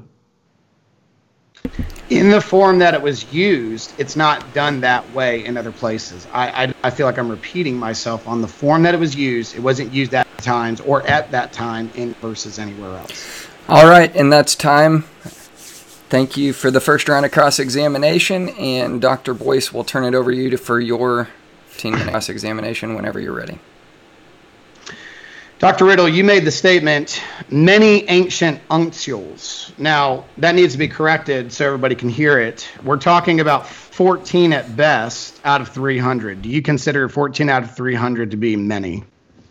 To be honest with you, I did not check every single witness for this, but I listed in my presentation a long list of uncials. I'm not sure exactly how many uncials, but I did list the fact that, according to Maurice Robinson, there are over 1,400 Greek manuscript witnessed to the Pericope Adulterae. Okay. So 14 out of 300, you didn't count them. ITNTP, it's 0507, 09, 011, 013, 017, 021, 028, 030, 036, 039, 041, 045, and 233. There are the count that I did. It's in the article if you want to do that. So in the next section, you said there's over 1,400. Let's talk about 1,400, most of which you would admit are later, correct? Yes. Mm-hmm. Following the same families of the same streams, copying from later scribes, mostly from the 10th, we'll just give the benefit of the doubt, 8th and up centuries, correct? I won't claim to know where all those came from, but the vast majority of extant Greek manuscripts include the Pericope Adulterae, which I think is a sign of a consensus that emerged in Christianity that affirmed this passage as authentic and inspired and as part of the proper text of the Gospel of John. Okay, so with that, in these manuscripts, are you saying that all of them read the same way? And I'm not talking about minor variances. Are you saying that they're consistent with each other? Is what consistent with each other? Are the manuscripts tell the story with the same details and the same way? Are they consistent with one another? It depends on how you define consistency. I mean, given that you're in the pre-printing era and all these things are handwritten and hand copied, there are differences. And also given the fact that you talked about Maurice Robinson working with von Soden's material and tracing the differences, some of the textual differences in the transmission of the Pericope Adulterae. Given the challenges to the Pericope Adulterae, I don't think it would be surprising that there would be a number of variations. I mean, there are variations in passages that aren't even as disputed. So as long as there is a tradition of handwritten copies, there are going to be various types of transcriptional errors and differences. But I think that the point that Dr. Robinson is making is that perhaps in not every case exactly the same form, that there's overwhelming evidence that the Pericope Adulterae was widely accepted when there are 1,400 included and 267 that do not. I mean, clearly the majority, that's why it's called the majority text, accepted the Pericope Adulterae as scripture. Well, I know as you, as a TR advocate, Riddle, the majority isn't the basis of a reading because the majority isn't always the way that the TR goes. Am I correct? Majority doesn't equal acceptance, correct? Yeah, but in this conversation, we could talk about the Textus Receptus, and it is an eclectic text. It's a providentially eclectic text, I believe.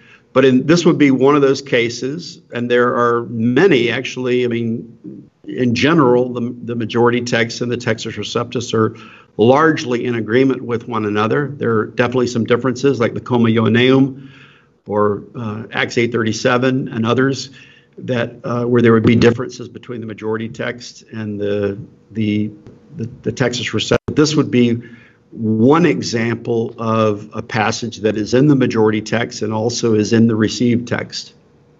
Would you admit that in these majority that we're speaking about, again, we have to account for the fact some of them are in different places of the manuscript or some are in another gospel?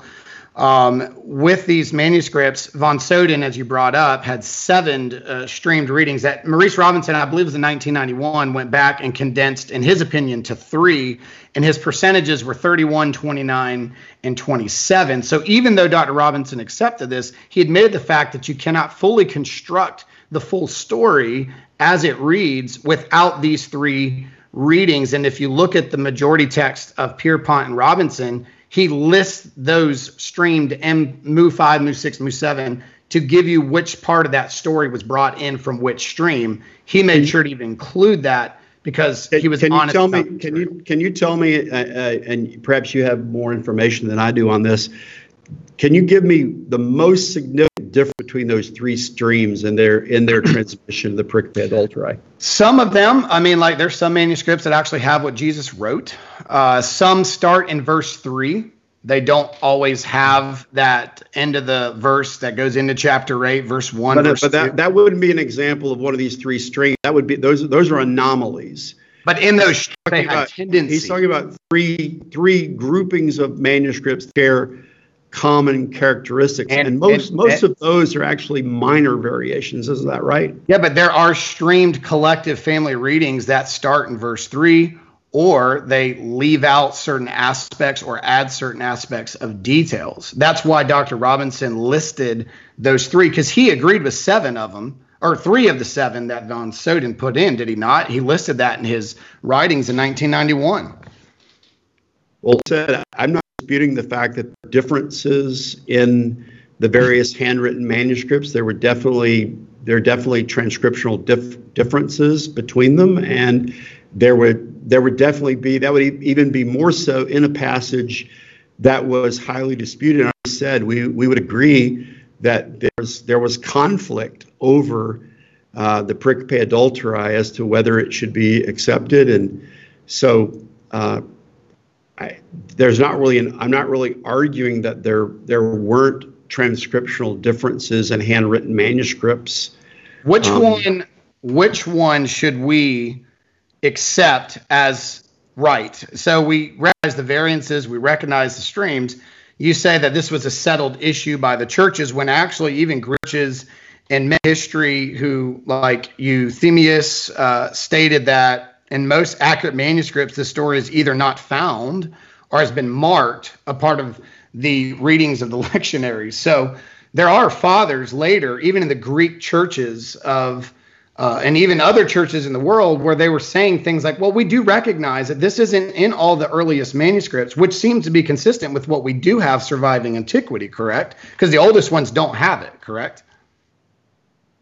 Well, I mean, Codex D has it, and it's probably of equal antiquity with the earliest ones that omit it. I mean, there aren't that many manuscripts that bear witness to omitting it either that are early, but the majority, whatever differences they may have among them, are witnesses to the acceptance of the Pericope Adulterae, and it's an overwhelming acceptance. And look at, the manuscripts that omit. I mean, you mentioned 3 uncials and 2 papyri, and so is that the extent of the early evidence that you can marshal for the omission of the Pericope Adulterae? Of those, people P75 and Vaticanus are very similar to one another and probably have a common source. So that's really kind of maybe only one stream. Yeah, but as I showed you, even in Sinaiticus, Dr. Riddle, the first 8 chapters of Sinaiticus are actually Western readings, and you brought up Codex D. I would like to believe, especially as a TR advocate, that you don't find Codex D a reliable manuscript. I'm not for taking any ancient manuscript as a diplomatic text for reproducing the definitive text. No, but it is a witness to.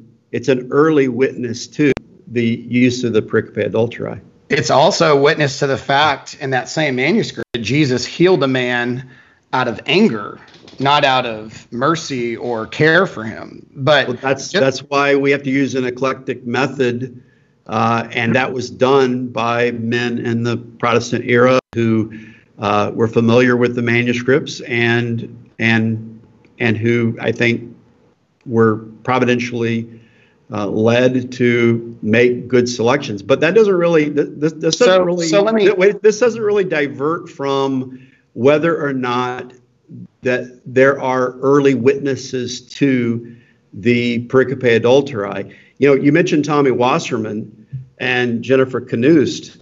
I mean, they've made the argument that, you know, it's very, very early. They can't trace it. They can't say when, and they've studied extensively all of the information. I mean, and they also say, they make the argument that, hey, it had its predominance in the West, but it transferred in Greek from the West to the East in usage, in popularity of usage.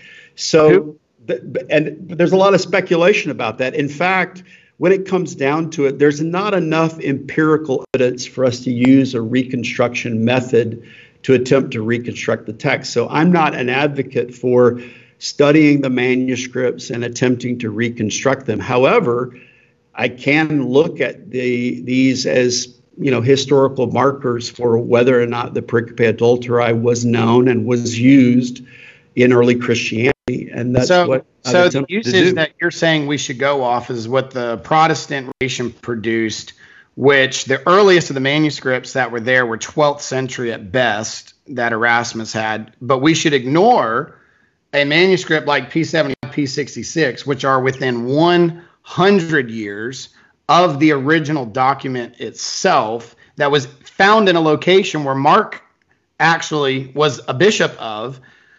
So you're saying we should accept this reading because 12th century and better manuscripts were put together by Protestants, and that makes the argument settled. When we're talking about all these other manuscripts, early citations, we know nothing about the provenance of P66 or P75, and actually all the examples that you gave.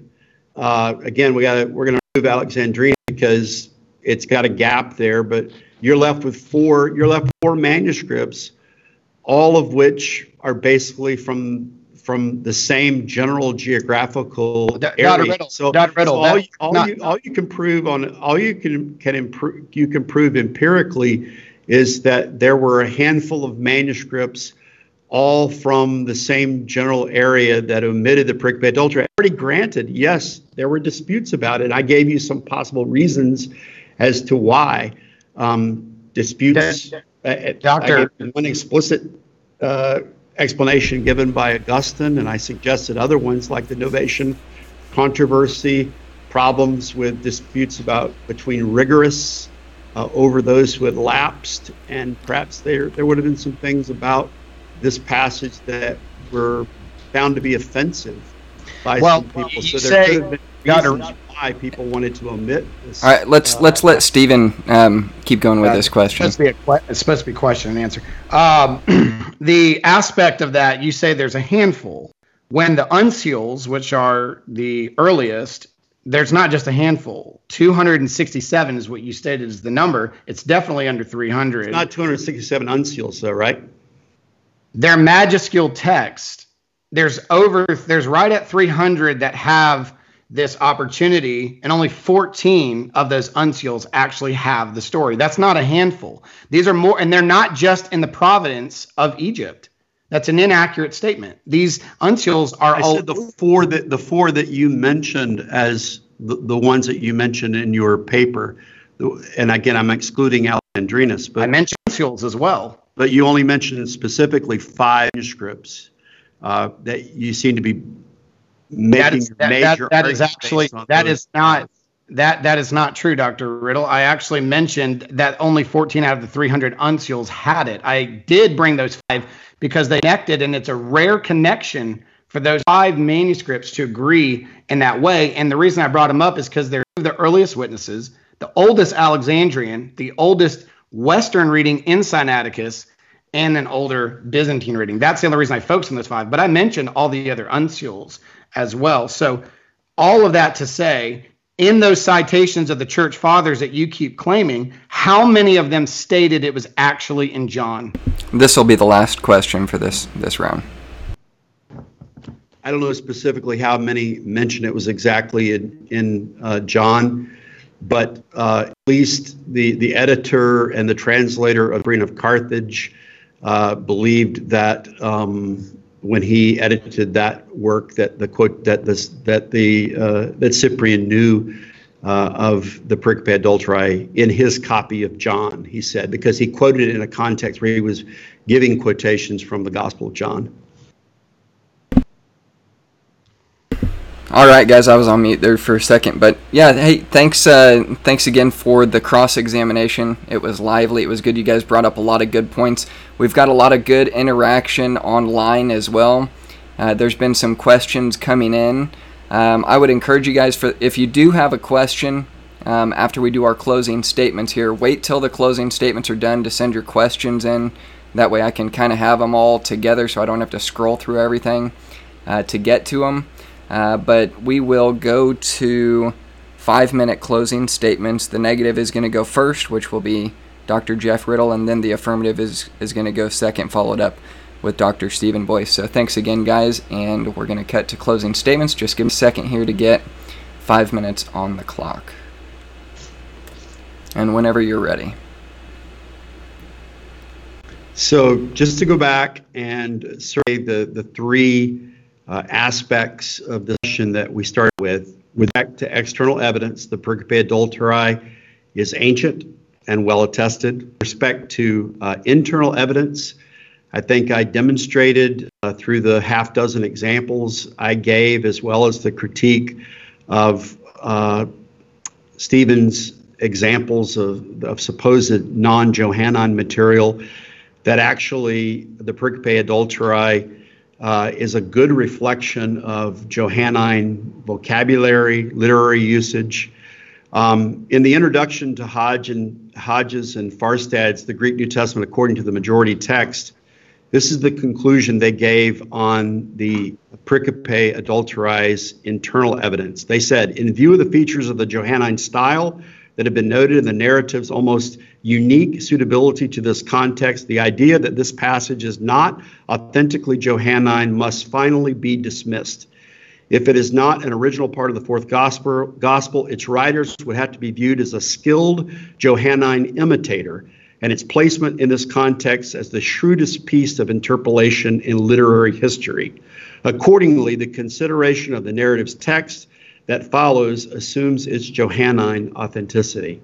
And I would agree with them. This person would have to be the most skilled imitator, Johannine imitator in the world if this is not Johannine material. We talked about an eventual historical consensus. A consensus was reached. John Calvin and his commentary on John acknowledged that the Pericope Adulterae was missing from many Greek manuscripts, but he affirmed it as scripture, noting its apostolic spirit. Stephen asked us, he said this in his opening statements, and it's very prominent in his article. He says, is it possible this is a true story, but it's not in Scripture? And I think that he gave us also in the opening a misreading of John 21:25.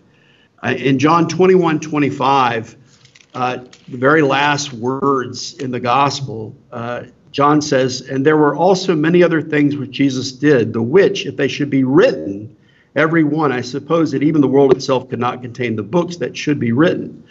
Notice it's if they should be written. He's not saying that there can be written stories about Jesus that are true but are not included in the text of Scripture. In fact, that's plain from what he says in John 20, verse 31, of the words in John. But these are written that ye might believe that Jesus is the Christ, the Son of God, and that believing ye might have life through his name. I think if we say there are true stories about Jesus that aren't in Scripture, we open a Pandora's box. Who is to say that some non-canonical saying of Jesus in the Gospel of Thomas or some miracle story in one of the infancy Gospels might be claimed to be true? In the end, truth would just be left to the subjective judgment of the reader. Also, Stephen claims in his article that no major doctrine is excluded from Scripture if we remove this narrative. Such a claim is patently false. To reject the pericope adulterae is to reject the doctrine of the preservation of Scripture, is to reject the integrity of Scripture, is to reject the self-authenticating nature of Scripture, is to reject the doctrine of the canon of Scripture. It is a rejection of Christ's promise that till heaven and earth pass, one jot or one tittle will in no wise pass from the law till all be fulfilled. And it's a rejection of Christ's teaching that Scripture cannot be broken. The pericope adulterae commends itself to be authentically Johannine. It has been received by Christians as part of the Word of God. And it's really only a novel move of beginning in the 9th century of those who have attempted to remove it from its consensus place that was achieved throughout the history of Christianity. And I think that's not something that we want to support. And so I believe that the pericope adulterae is Johannine, it is Scripture, it is part of the canon.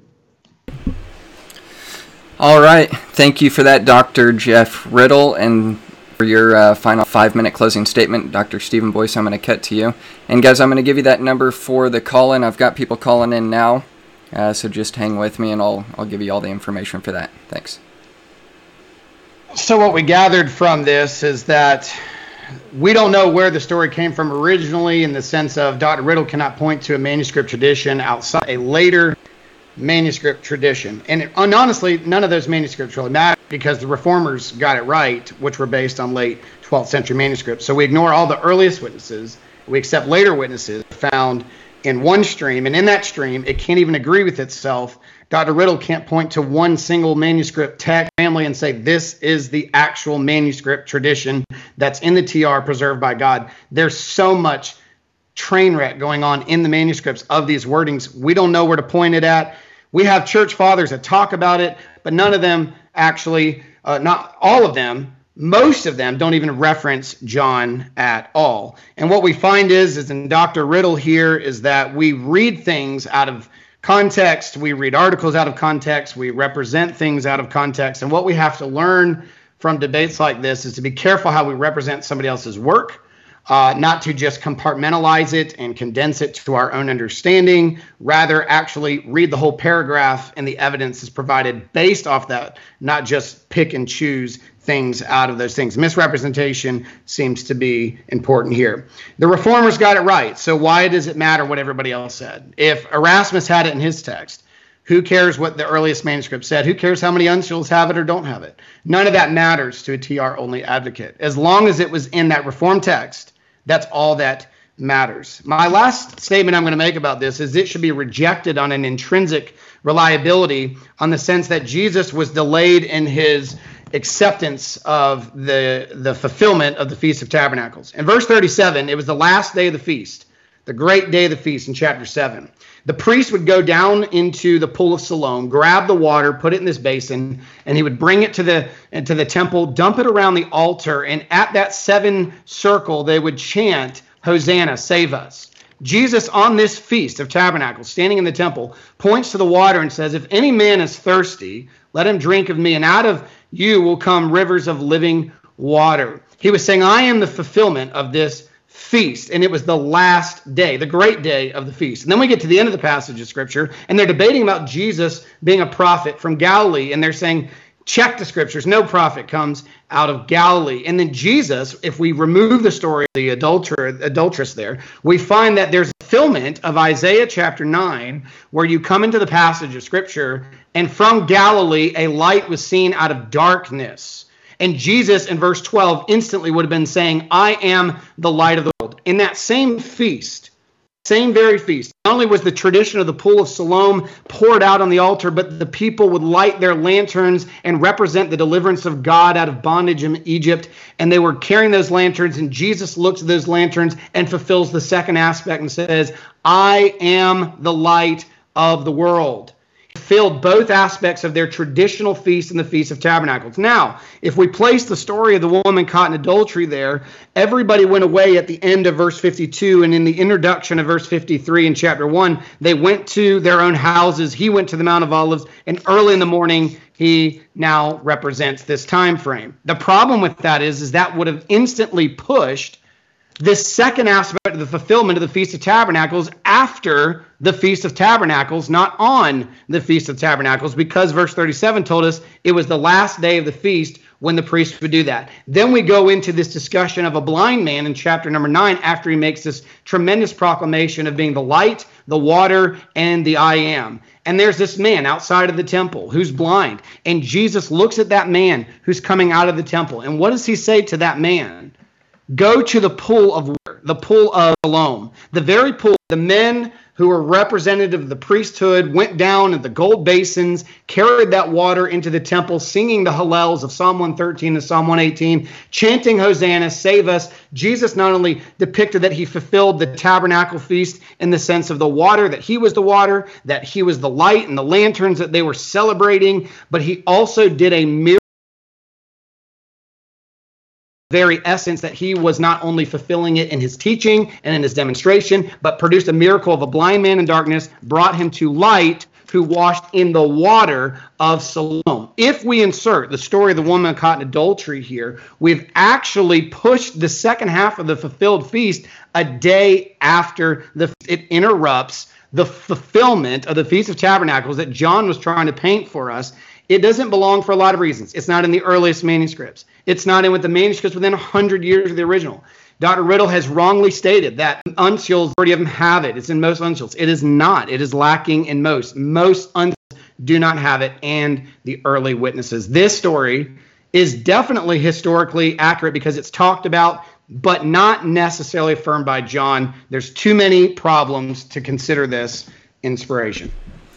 All right, guys. Hey, thanks again for being willing to do this debate. I think, obviously, there's a massive amount of information that both of you guys have thrown into your introductions, your rebuttals, your cross-examination, the conclusions. There's so much information in here, and I really appreciate you guys for being willing to do this debate. I know it's a topic that not a lot of people are willing to do, and have got the amount of information that, that you're able to unload in something like this in, an hour and a half or so. So thanks again, and for those of you who are tuning in still, this is going to be your chance to get your questions in.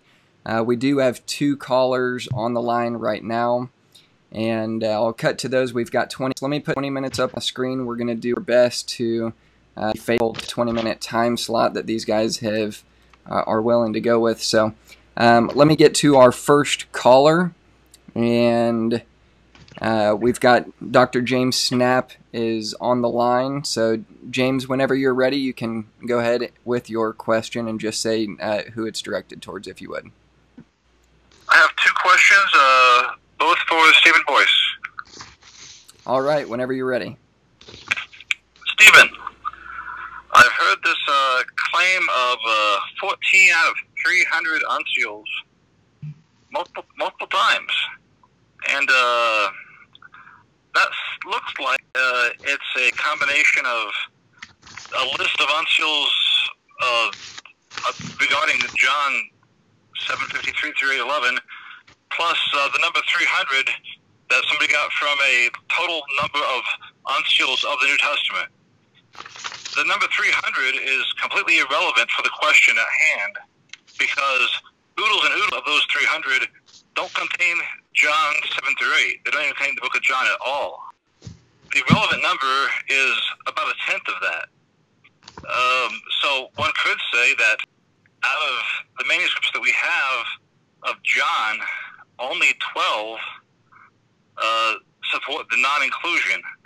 Of those 12, 2 of them have a blank space there, which means that somewhere a scribe left blank space, so it's like it wasn't in his exemplar, his master copy, but he recollected the presence of the passage somewhere else. So, since the number 300 is really relevant, isn't the number 14 out of 30 a more realistic statistic, so that a person could actually say about half of the uncials have it, and about half of the uncials don't, and 2 of them have a blank space, and 1 of them is half uncial, half minuscule? Okay. Because that statistic, 14 out of 300, seems totally and completely a statistical phantom. All right. I think, all right, we've got it. Hey, Stephen, how would you respond to that? Yeah, the statement that was listed in the articles, there's potentially 14 majuscule manuscripts that contain the PA listed in the IGNTP edition, and I listed those 14 that I found. I'd have behind James Snap. I don't mind going behind James Snap and seeing how many actually do out of the amount of uncial text. The question is how many don't, and that was the emphasis in the article. And I only heard... It's 12 then, right? I can't understand half of what he said anyway. It's kind of fuzzy, but I think I understood some of his question, but maybe I didn't. He said, is it more like 12? Would the number be more like 12 then? 12 that have it or 12 that don't? 12 that don't. I'd have to go back and count, James. But, I mean, the list that I got from the IGNTP edition was the 14 that do have it out of the 300 manuscripts of the uncials that we have. Yes, but Stephen, the thing to see is those 300, that statistic, has nothing to do with the question at hand. That's simply the total number of uncials of the New Testament from anywhere in the New Testament. Those are like a scrap from Revelation, a scrap from Jude, a scrap from Paul. They have nothing to do with the question that involves the text of John 7 through 8. Do you understand this? I understand what you're saying, James. Like I said, I will go behind and give you a count. I can message you if you'd like on the side. I'm giving you the number that do have it out of the uncials that exist. That was the point in the article. Yes, but that's a completely superfluous point, is what I'm saying. Do you understand this? Which is why. Give him a second. Hey, James, let's give him a second to respond, and then we're going to go to another caller. We're about 5 minutes into our 20 minutes here. Can I get to my second question? Let's do it real quick. Repeatedly, I've heard this phrase: "They never say John." These guys never say John, but actually, in real life, they do say John. The old Latin capitula from the time of Cyprian or slightly thereafter, those are chapter summaries of John, and there's like 12 different kinds of them, and they mention the adulteress right there where it's supposed to be in John. Leo the Great, John. Segelius, John. Rufinus, John. Augustine, John. Ambrose, Pacius. All right. I mean, all these guys say John. That claim is just completely bogus. How can you be taken seriously and say they don't say John? They clearly do. All right. All right. I think, again, thanks, James. The comments are back to the comment of who said what. When we're talking about Didymus, he didn't say John. We're talking about Papias, he didn't say John. And go back and listen. I never said none of them ever said John. A lot of the ones that were brought up didn't specifically say John by name. Yes, there's evidence of John. Augustine most certainly talked about John. He mentioned that they were ripping it out in places and locations in North Africa of that he was familiar with. I never said that they didn't say John. I'm saying a lot of them never said John, like Didymus the Blind, like Origen, like a lot of those guys that we assume they may have touched on it or said a similar story to it. They didn't particularly nail it down to John. Context to what I said is very important. All right. We've got another call that has come in. If you could state your name and who your question is to, and whenever you're ready, go ahead. Yeah, my name is Ethan McGonigal, Charlottesville, Virginia. Just more of a question / comment for Mr. Boyce. It actually kind of piggybacks off of the previous question, Mr. Snap, but he actually kind of stole my thunder a little bit. But I was just going to quote a paper that was written in 2009, I believe, by Chris Keith, entitled "The Initial Location of the Pericope Adulterae in a Fourfold Tradition." And in page 10, he makes reference to patristic evidence, and he mentions in this paper on page 10, he says, before moving forward to begin to why a scribe might have moved the PA from this section, it is necessary to corroborate the manuscript evidence with 4th and 5th century evidence from Ambrose, Jerome, and Augustine. And he makes some comments. He says, in a letter dated between 385 and 387, Ambrose claims that PA is located in the Gospel of John, and also remarks the story is, by this time, quite familiar in Christian communities. He then goes on to say that Augustine twice includes the PA in the running commentary on the Gospel of John. And then, all right. Hey, let's get a question real quick, if you could. Yeah. So the question is, given these early 4th, 5th century references from these three church fathers, Augustine and Ambrose, what would be your comment if they are confessing that these are in the Gospel of John specifically in their proper locations between verses 7:53 and 8:11? It's more just what would be your comment on that? Well, Augustine didn't specifically say the exact spot they were ripping it from, but he did say they were taking it from John. Also, that doesn't explain the absence of them all through the West or into the East or in other places of Egypt. That only explains what happened in one particular location. Again, I have no problem acknowledging the fact that listen, Augustine was in the 400s when he was talking about that. There were earlier witnesses that didn't have it before him. I'm not saying the tradition didn't bring it into John even prior to Codex D. The question of the matter is which ones did have it, which ones did not have it. He's giving us that there were people actually tearing it out. That's fine. That doesn't explain how it was absent in all the other parts of the world as well. Hey, Dr. Riddle, would you like to respond to that? I don't really have anything I think to add to that. I mean, it's interesting to get the information, and there's certainly some people who are listening, who follow this closely, and I'm glad they're giving information that I'm maybe not aware of, that some of the church fathers are making explicit that they are quoting from John. So again, I just think that's consistent with the idea that the Pericope Adulterae was known as it being in John's Gospel, as opposed to a kind of a far-fetched theory that Ehrman apparently has put forward, and Stephen Ups, that the Pericope Adulterae was made from a combination of something from the Gospel of the Hebrews, something from Didymus, and something from the teaching of the apostles. A lot more reasonable explanation is that the Pericope Adulterae was original to John, and that there were references to it in various other Christian writers. So that seems to me to be just a much simpler explanation for references to the Pericope Adulterae.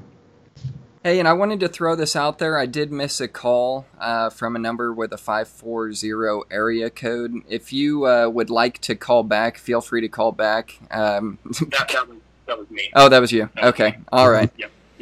Thanks, fellas. Appreciate it. Perfect. Thanks again for the question. Thanks. All right. So let's see here. We've got another question. Let's see. Oh, we've got a call coming in. Give me just a second.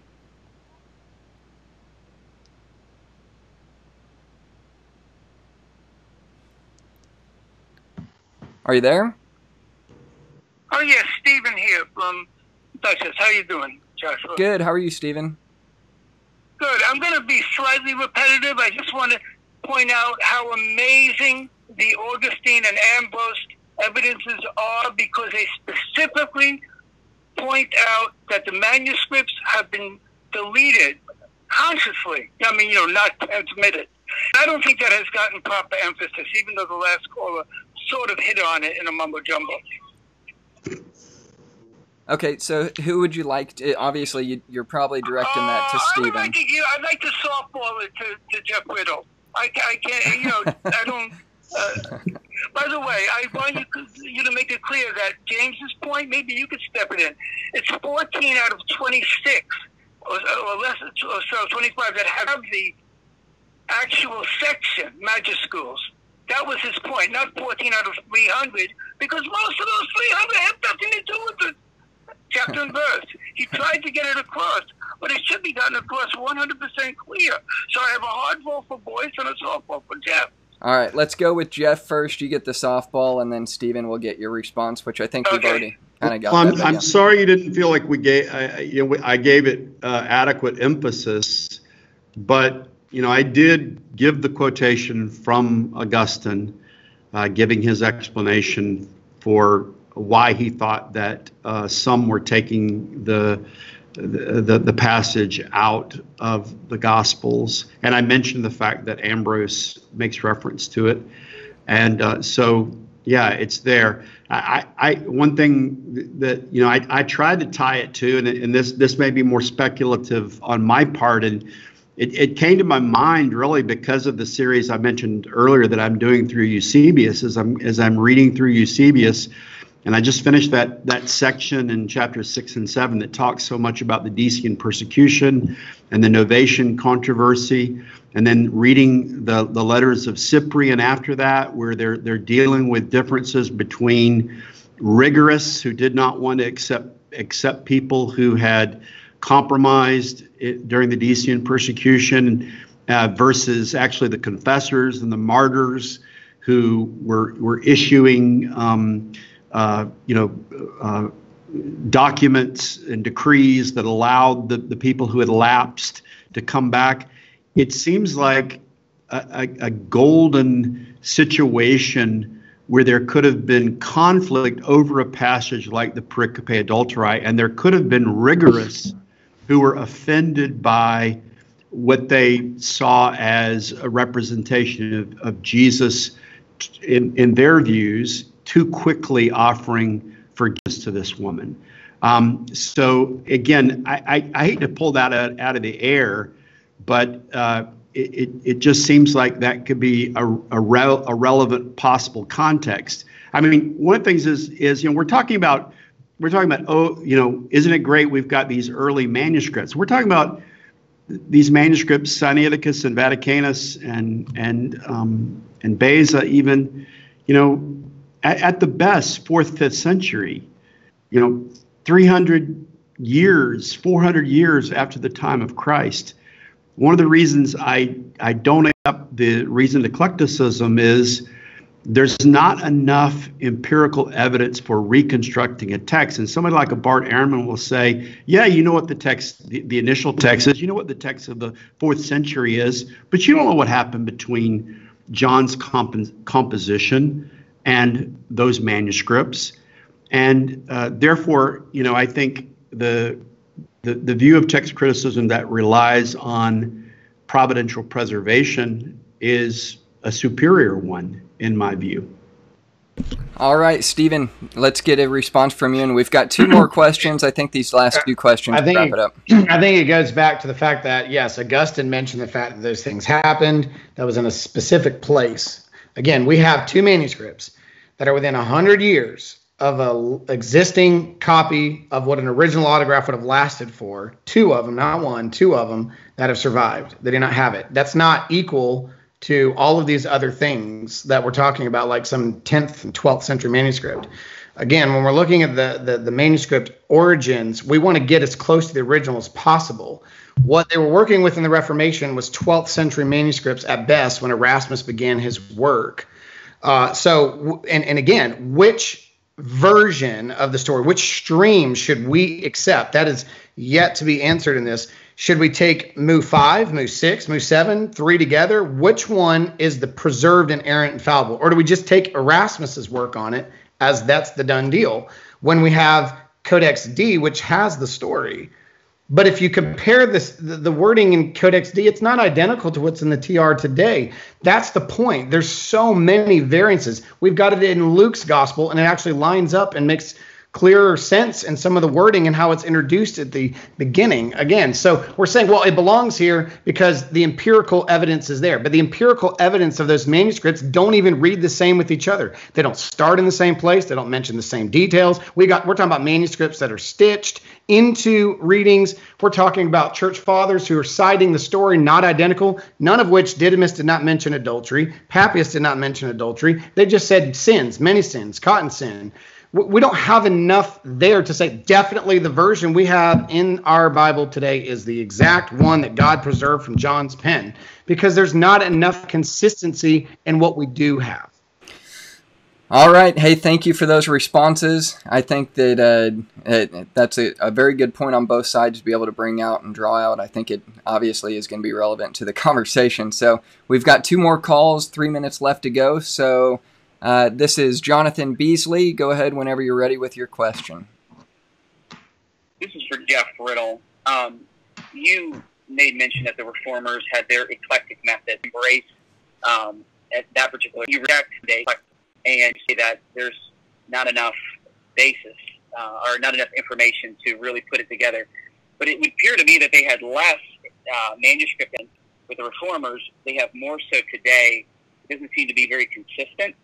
And I was wondering if you could speak to that and why you put the weight on what the Reformers did with less evidence and less on what we have today, less weight on what we have today with more textual evidence. Yeah. Well, actually, first of all, I don't think we necessarily assume that they had less. We don't know. Like a lot of people will say Erasmus had X number of manuscripts. We don't know. And so we can't say that with certainty. And then the other thing is, it also might be incorrect to say, oh, we have so much more, because I know I wrote a review recently of Peter J. Williams' book on the gospel, and he talks about he calls Erasmus, the smartest man in the world. And he goes on about how, Erasmus pretty much knew everything about the textual variations in the New Testament that we know today. I commend his book to you. I wouldn't agree with Peter J. Williams, but it's a very interesting take that he has on what Erasmus knew. And I think it's I don't want to misquote it. I think it's the opening 20-something verses of John. They're exactly the same. Must not be through verse, because I think there's variation at verse 18. Maybe it's the first 15 verses. It's exactly the same in the majority text, the modern critics, the Textus Receptus. So I don't think we should exaggerate some of those differences. But I will say differences. Men of that era, first of all, Erasmus was influential in the providence of God, the Textus Receptus, but there were Protestant godly men, scholars, Stephanus, Beza, Calvin, other godly men who were looking at this, and I do think that they lived in an era that was providentially significant. And I think if we're Protestants, don't we think that the Reformation was something significant? Don't we think that there was a reclaiming of the doctrine of justification by faith? I think it was also a providential time for the Scriptures to be properly defined and properly printed in a stable format for the first time in Christian history. And those men we're not operating with a modern worldview. I wrote a review recently of Grantley MacDonald's book on early modern criticism, and he uses categories from Foucault that the men from before the Enlightenment had a pre-critical episteme, and the men after the Enlightenment have a modern episteme, and those men were not those men were not using the same reasoned eclecticism that's being used by modern scholars today. They were taking into consideration also the whole history of Christianity. And so I think that everything new doesn't mean it's better than what was in the past. And I think there's what they did is more commendable than what could be done today. All right. Hey, Dr. Boyce, do you want to respond to that? Yeah, we do. We know how much just about that Erasmus did cite that he listed in, and overall we know that the TR is based on no more than 20 documented manuscripts, and the earliest of those that are documented, and I keep emphasizing words because context means virtually nothing in this discussion, that are documented. There's less than 20, the earliest of which is 12th century. Erasmus was a very great scholar. Nobody denies that. He was probably one of the best in the Greek language, learned much later in life at 30 years old. He finally learned Greek later in life, not early. He was tremendous. None of us look at and say he did a terrible job. I think he did a great job with what he had, and he certainly would have loved to have manuscripts that were within 100 years of the original autographs. They desired older manuscripts. He thought he had a manuscript that was much, much older, and he ended up being wrong about that. Erasmus was very familiar with the text that he had and used what he had. And no, I don't think the Reformation was about the text necessarily as much as the content of the text. The Reformation was getting back to doctrine, all of which those same doctrines the Reformers stood for were found in all of the manuscripts that we've discussed from all the regions we're talking about, west, out in the east, or down in Egypt or Caesarea. You can find those same doctrines. And Luther did not reform using a TR. He reformed studying Latin and studying work. In fact, he was a strong proponent of Trinitarian doctrine, and yet he did it with a Textus Receptus second edition of Erasmus that did not even contain 1 John 5:7 in it, and yet he still defended it. So the doctrine was the key of the Reformation. If Luther can defend the Trinity without 1 John 5:7 in his own German Bible, then it really wasn't so much about the text. The Reformation, and if we say it's about the text, then I think we've missed the Reformation. It's about getting back to justification by faith in the authority of Scripture. I'm not saying Scripture was not important, but if we can't define what Scripture is, we have no basis for ministry or doing theology. If we can define the basis of Scripture, if we can't define what Scripture is, then how can we do theology? We have to have a canon, and a canon is not just the books. A canon is the text of those books, and so that's why. Did Martin Luther defend the Trinity without 1 John 5:7 in the German Bible? The answer is yes. So yes, I think the text is important, absolutely. But was the Comma Johanneum added later on to the Lutheran Bible after Erasmus had added it in 1522? And did his Bible also have Matthew 28:19 and 20 and 2 Corinthians 13:14 and all the triadic references to the Trinity? Of course. And Erasmus continued to argue that the reading was not authentic. He stated that he still didn't think the reading belonged. He definitely put it in, but he didn't put it in because he believed it was authentic. Again, we're getting far away from the PA. Yeah. All right. Hey, I appreciate that, guys. This is going to be our last question for the night, and then we're going to wrap it up.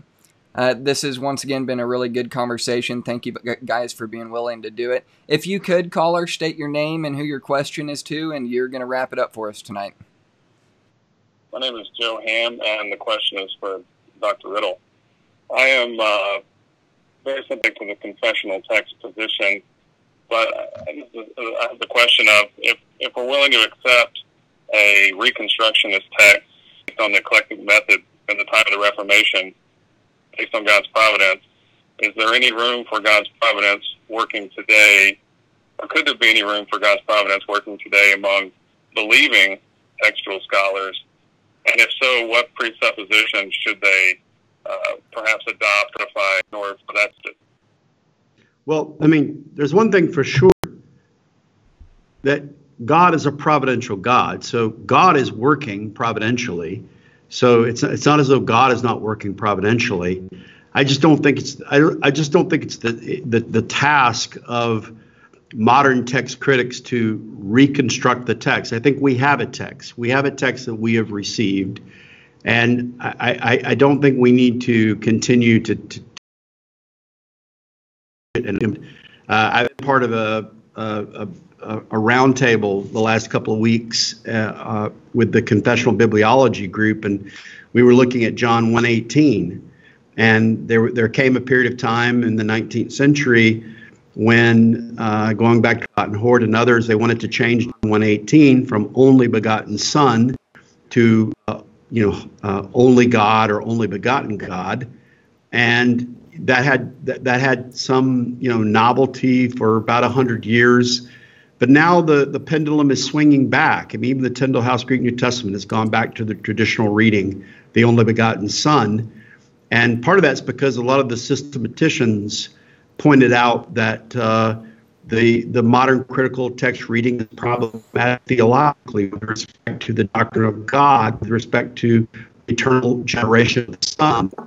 And there are things like that. I think actually the men of the Reformation age had a great sensitivity for small c Catholic Christianity, creedal Christianity, the Christianity that was hammered out in the ecumenical creeds.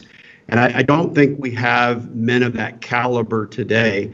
And again, if we have the providentially preserved word, we don't need to keep tinkering with it. We don't need to keep trying to improve it.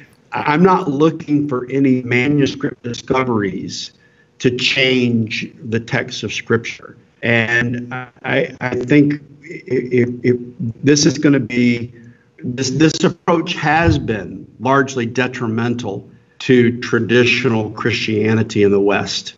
It's undermining the epistemological foundations of the faith, and people are leaving us in droves because of it.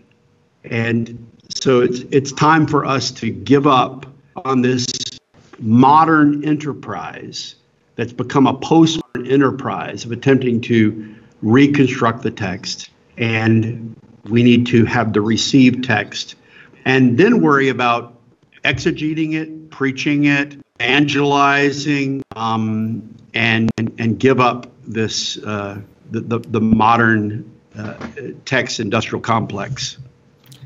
All right, thanks for that, Dr. Riddle. And Dr. Boyce, do you have a response to that?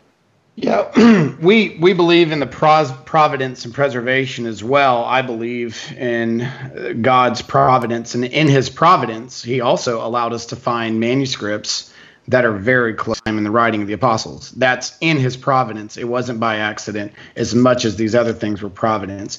The statement is we have a text. Well, what we have is a tradition. There's a massive difference. Yes, there's a text, but it was based on a tradition of copied manuscripts predominantly in one section of the world. And in that tradition doesn't stand with itself. No two Textus Recepti read identically. There are no two Textus Recepti. People say, I hold to the TR. Which edition? Which of Beza, Erasmus, Stephanus, Scrivener? Which one is it that you hold to? Because they don't have the Pericope Adulterae. You've had your time, Dr. Riddle. What we have is a tradition, and those traditions aren't consistent with themselves. Yes, they have the PA, but we're talking about now a finality of why touch a text that's already done. People are leaving in droves, is what stated. I could tell you that numerous people that I've worked with that are leaving in droves and becoming atheistic or following Bart Ehrman's thinking to extreme levels of skepticism, where they don't even know if they believe in God or in the Scripture, grew up in a TR movement to realize that what they were taught of the TR was inconsistent and not able to be substantiated. And the PA is one of the most common brought questions on the validity of the New Testament because it can be seen as a later addition in a lot of these manuscripts and the inconsistencies. The issues being talked about. The people that are leaving in droves are leaving because they struggle to accept texts like we are, because they refuse to accept that just because something spiritually in the Reformation, which it did, settled the deal for everybody, fixed all the inconsistencies, fixed all the variances, fixed all the differences, and fixed all the citations. They don't accept that. And because of that, they choose not to believe faith in faith. They choose to go with evidence. And unfortunately, they go to the cliff and jump off instead of re-examining it from a different perspective. Wow. All right. I think that's a good way to sum up our debate. I think the differences are clear. Obviously, guys, if you've considered this particular passage and you're interested in this topic, you've probably got a pretty strong opinion about why you believe what you believe about the Bible, whether it's a critical text or whether it's the TR. But at the end of the day, guys, I think it comes down to this topic of preservation. Where's God at in the conversation? What is God doing throughout history? What is the church and Christians used and received throughout church history? And for me, guys, obviously, you know where I stand on this. I'm a TR guy. I believe that that's where God has preserved His Word. And the same question for me when we're talking about the TR and arguments against the TR, it's something that goes right back to the critical text as well. It's like, well, which TR? Well, which critical text? You know, at the end of the day, it's like, man, well, which one is God using to me? So, anyways, hey, Stephen Boyce, thank you for coming on. Jeff Riddle, thank you for coming on, guys. You guys represented your positions very well. I think it's a good way for people, whether they're in the middle or on both sides or one side or the other, to kind of to weigh some options they probably haven't ever heard before, some arguments they haven't heard before. So thanks again for coming on, guys. I really appreciate it. Thank you for the invitation. Well, and I'll catch up with you guys later. Let me cut to our closing scene. I'll give you an update what's coming up, and we'll go from there. So, well, I would go from there. My music's not playing. That's all right. Let me put the ticker up. I want you guys to be able to see this. Sorry about that. Doesn't work so well. All right. So, upcoming weeks on the 23rd, this Saturday, Dr. James Snap Jr. is going to be coming on the show, and we're going to have a discussion on text criticism. I'm sure we'll do some reflection on this debate tonight, as well as some other things that we were going to follow up from our last discussion. So stay tuned for that. The 31st is a Eucharist debate with Matthew Broderick, a Catholic, and we'll be debating the necessity of the sacrament for salvation. The 7th, I'll be debating Stephen Boyce, who is in this debate, this video, on total inability. And then the 14th is an eschatology debate with Stacy Turbinville. So I'm pre-trib, pre-mill, and Stacy is going to be full preterist. So that'll be an interesting debate as well. So stay tuned. I hope you guys enjoyed this. I hope you've been able to weigh both sides of the conversation, and I hope you've been challenged at the end of the day. If you've never some of the arguments that were presented, whether it was from the callers or through Jeff or through Stephen, I hope that you will prayerfully consider whether or not your position on the text is correct. So, and that goes for both sides. I mean, at the end of the day, God will lead and guide us into all truth, and I think that when it comes to His Word, He takes it very seriously. It is His heart, and we should stick our heart as close to His heart as possible, and I think that's got a lot to say with the Word of God. So anyways, guys, thanks for tuning in. Please like and share this and subscribe on YouTube. Help us get the word out and help us to continue to be able to kind of do debates and discussions like this. So thanks again. God bless, and have a good night.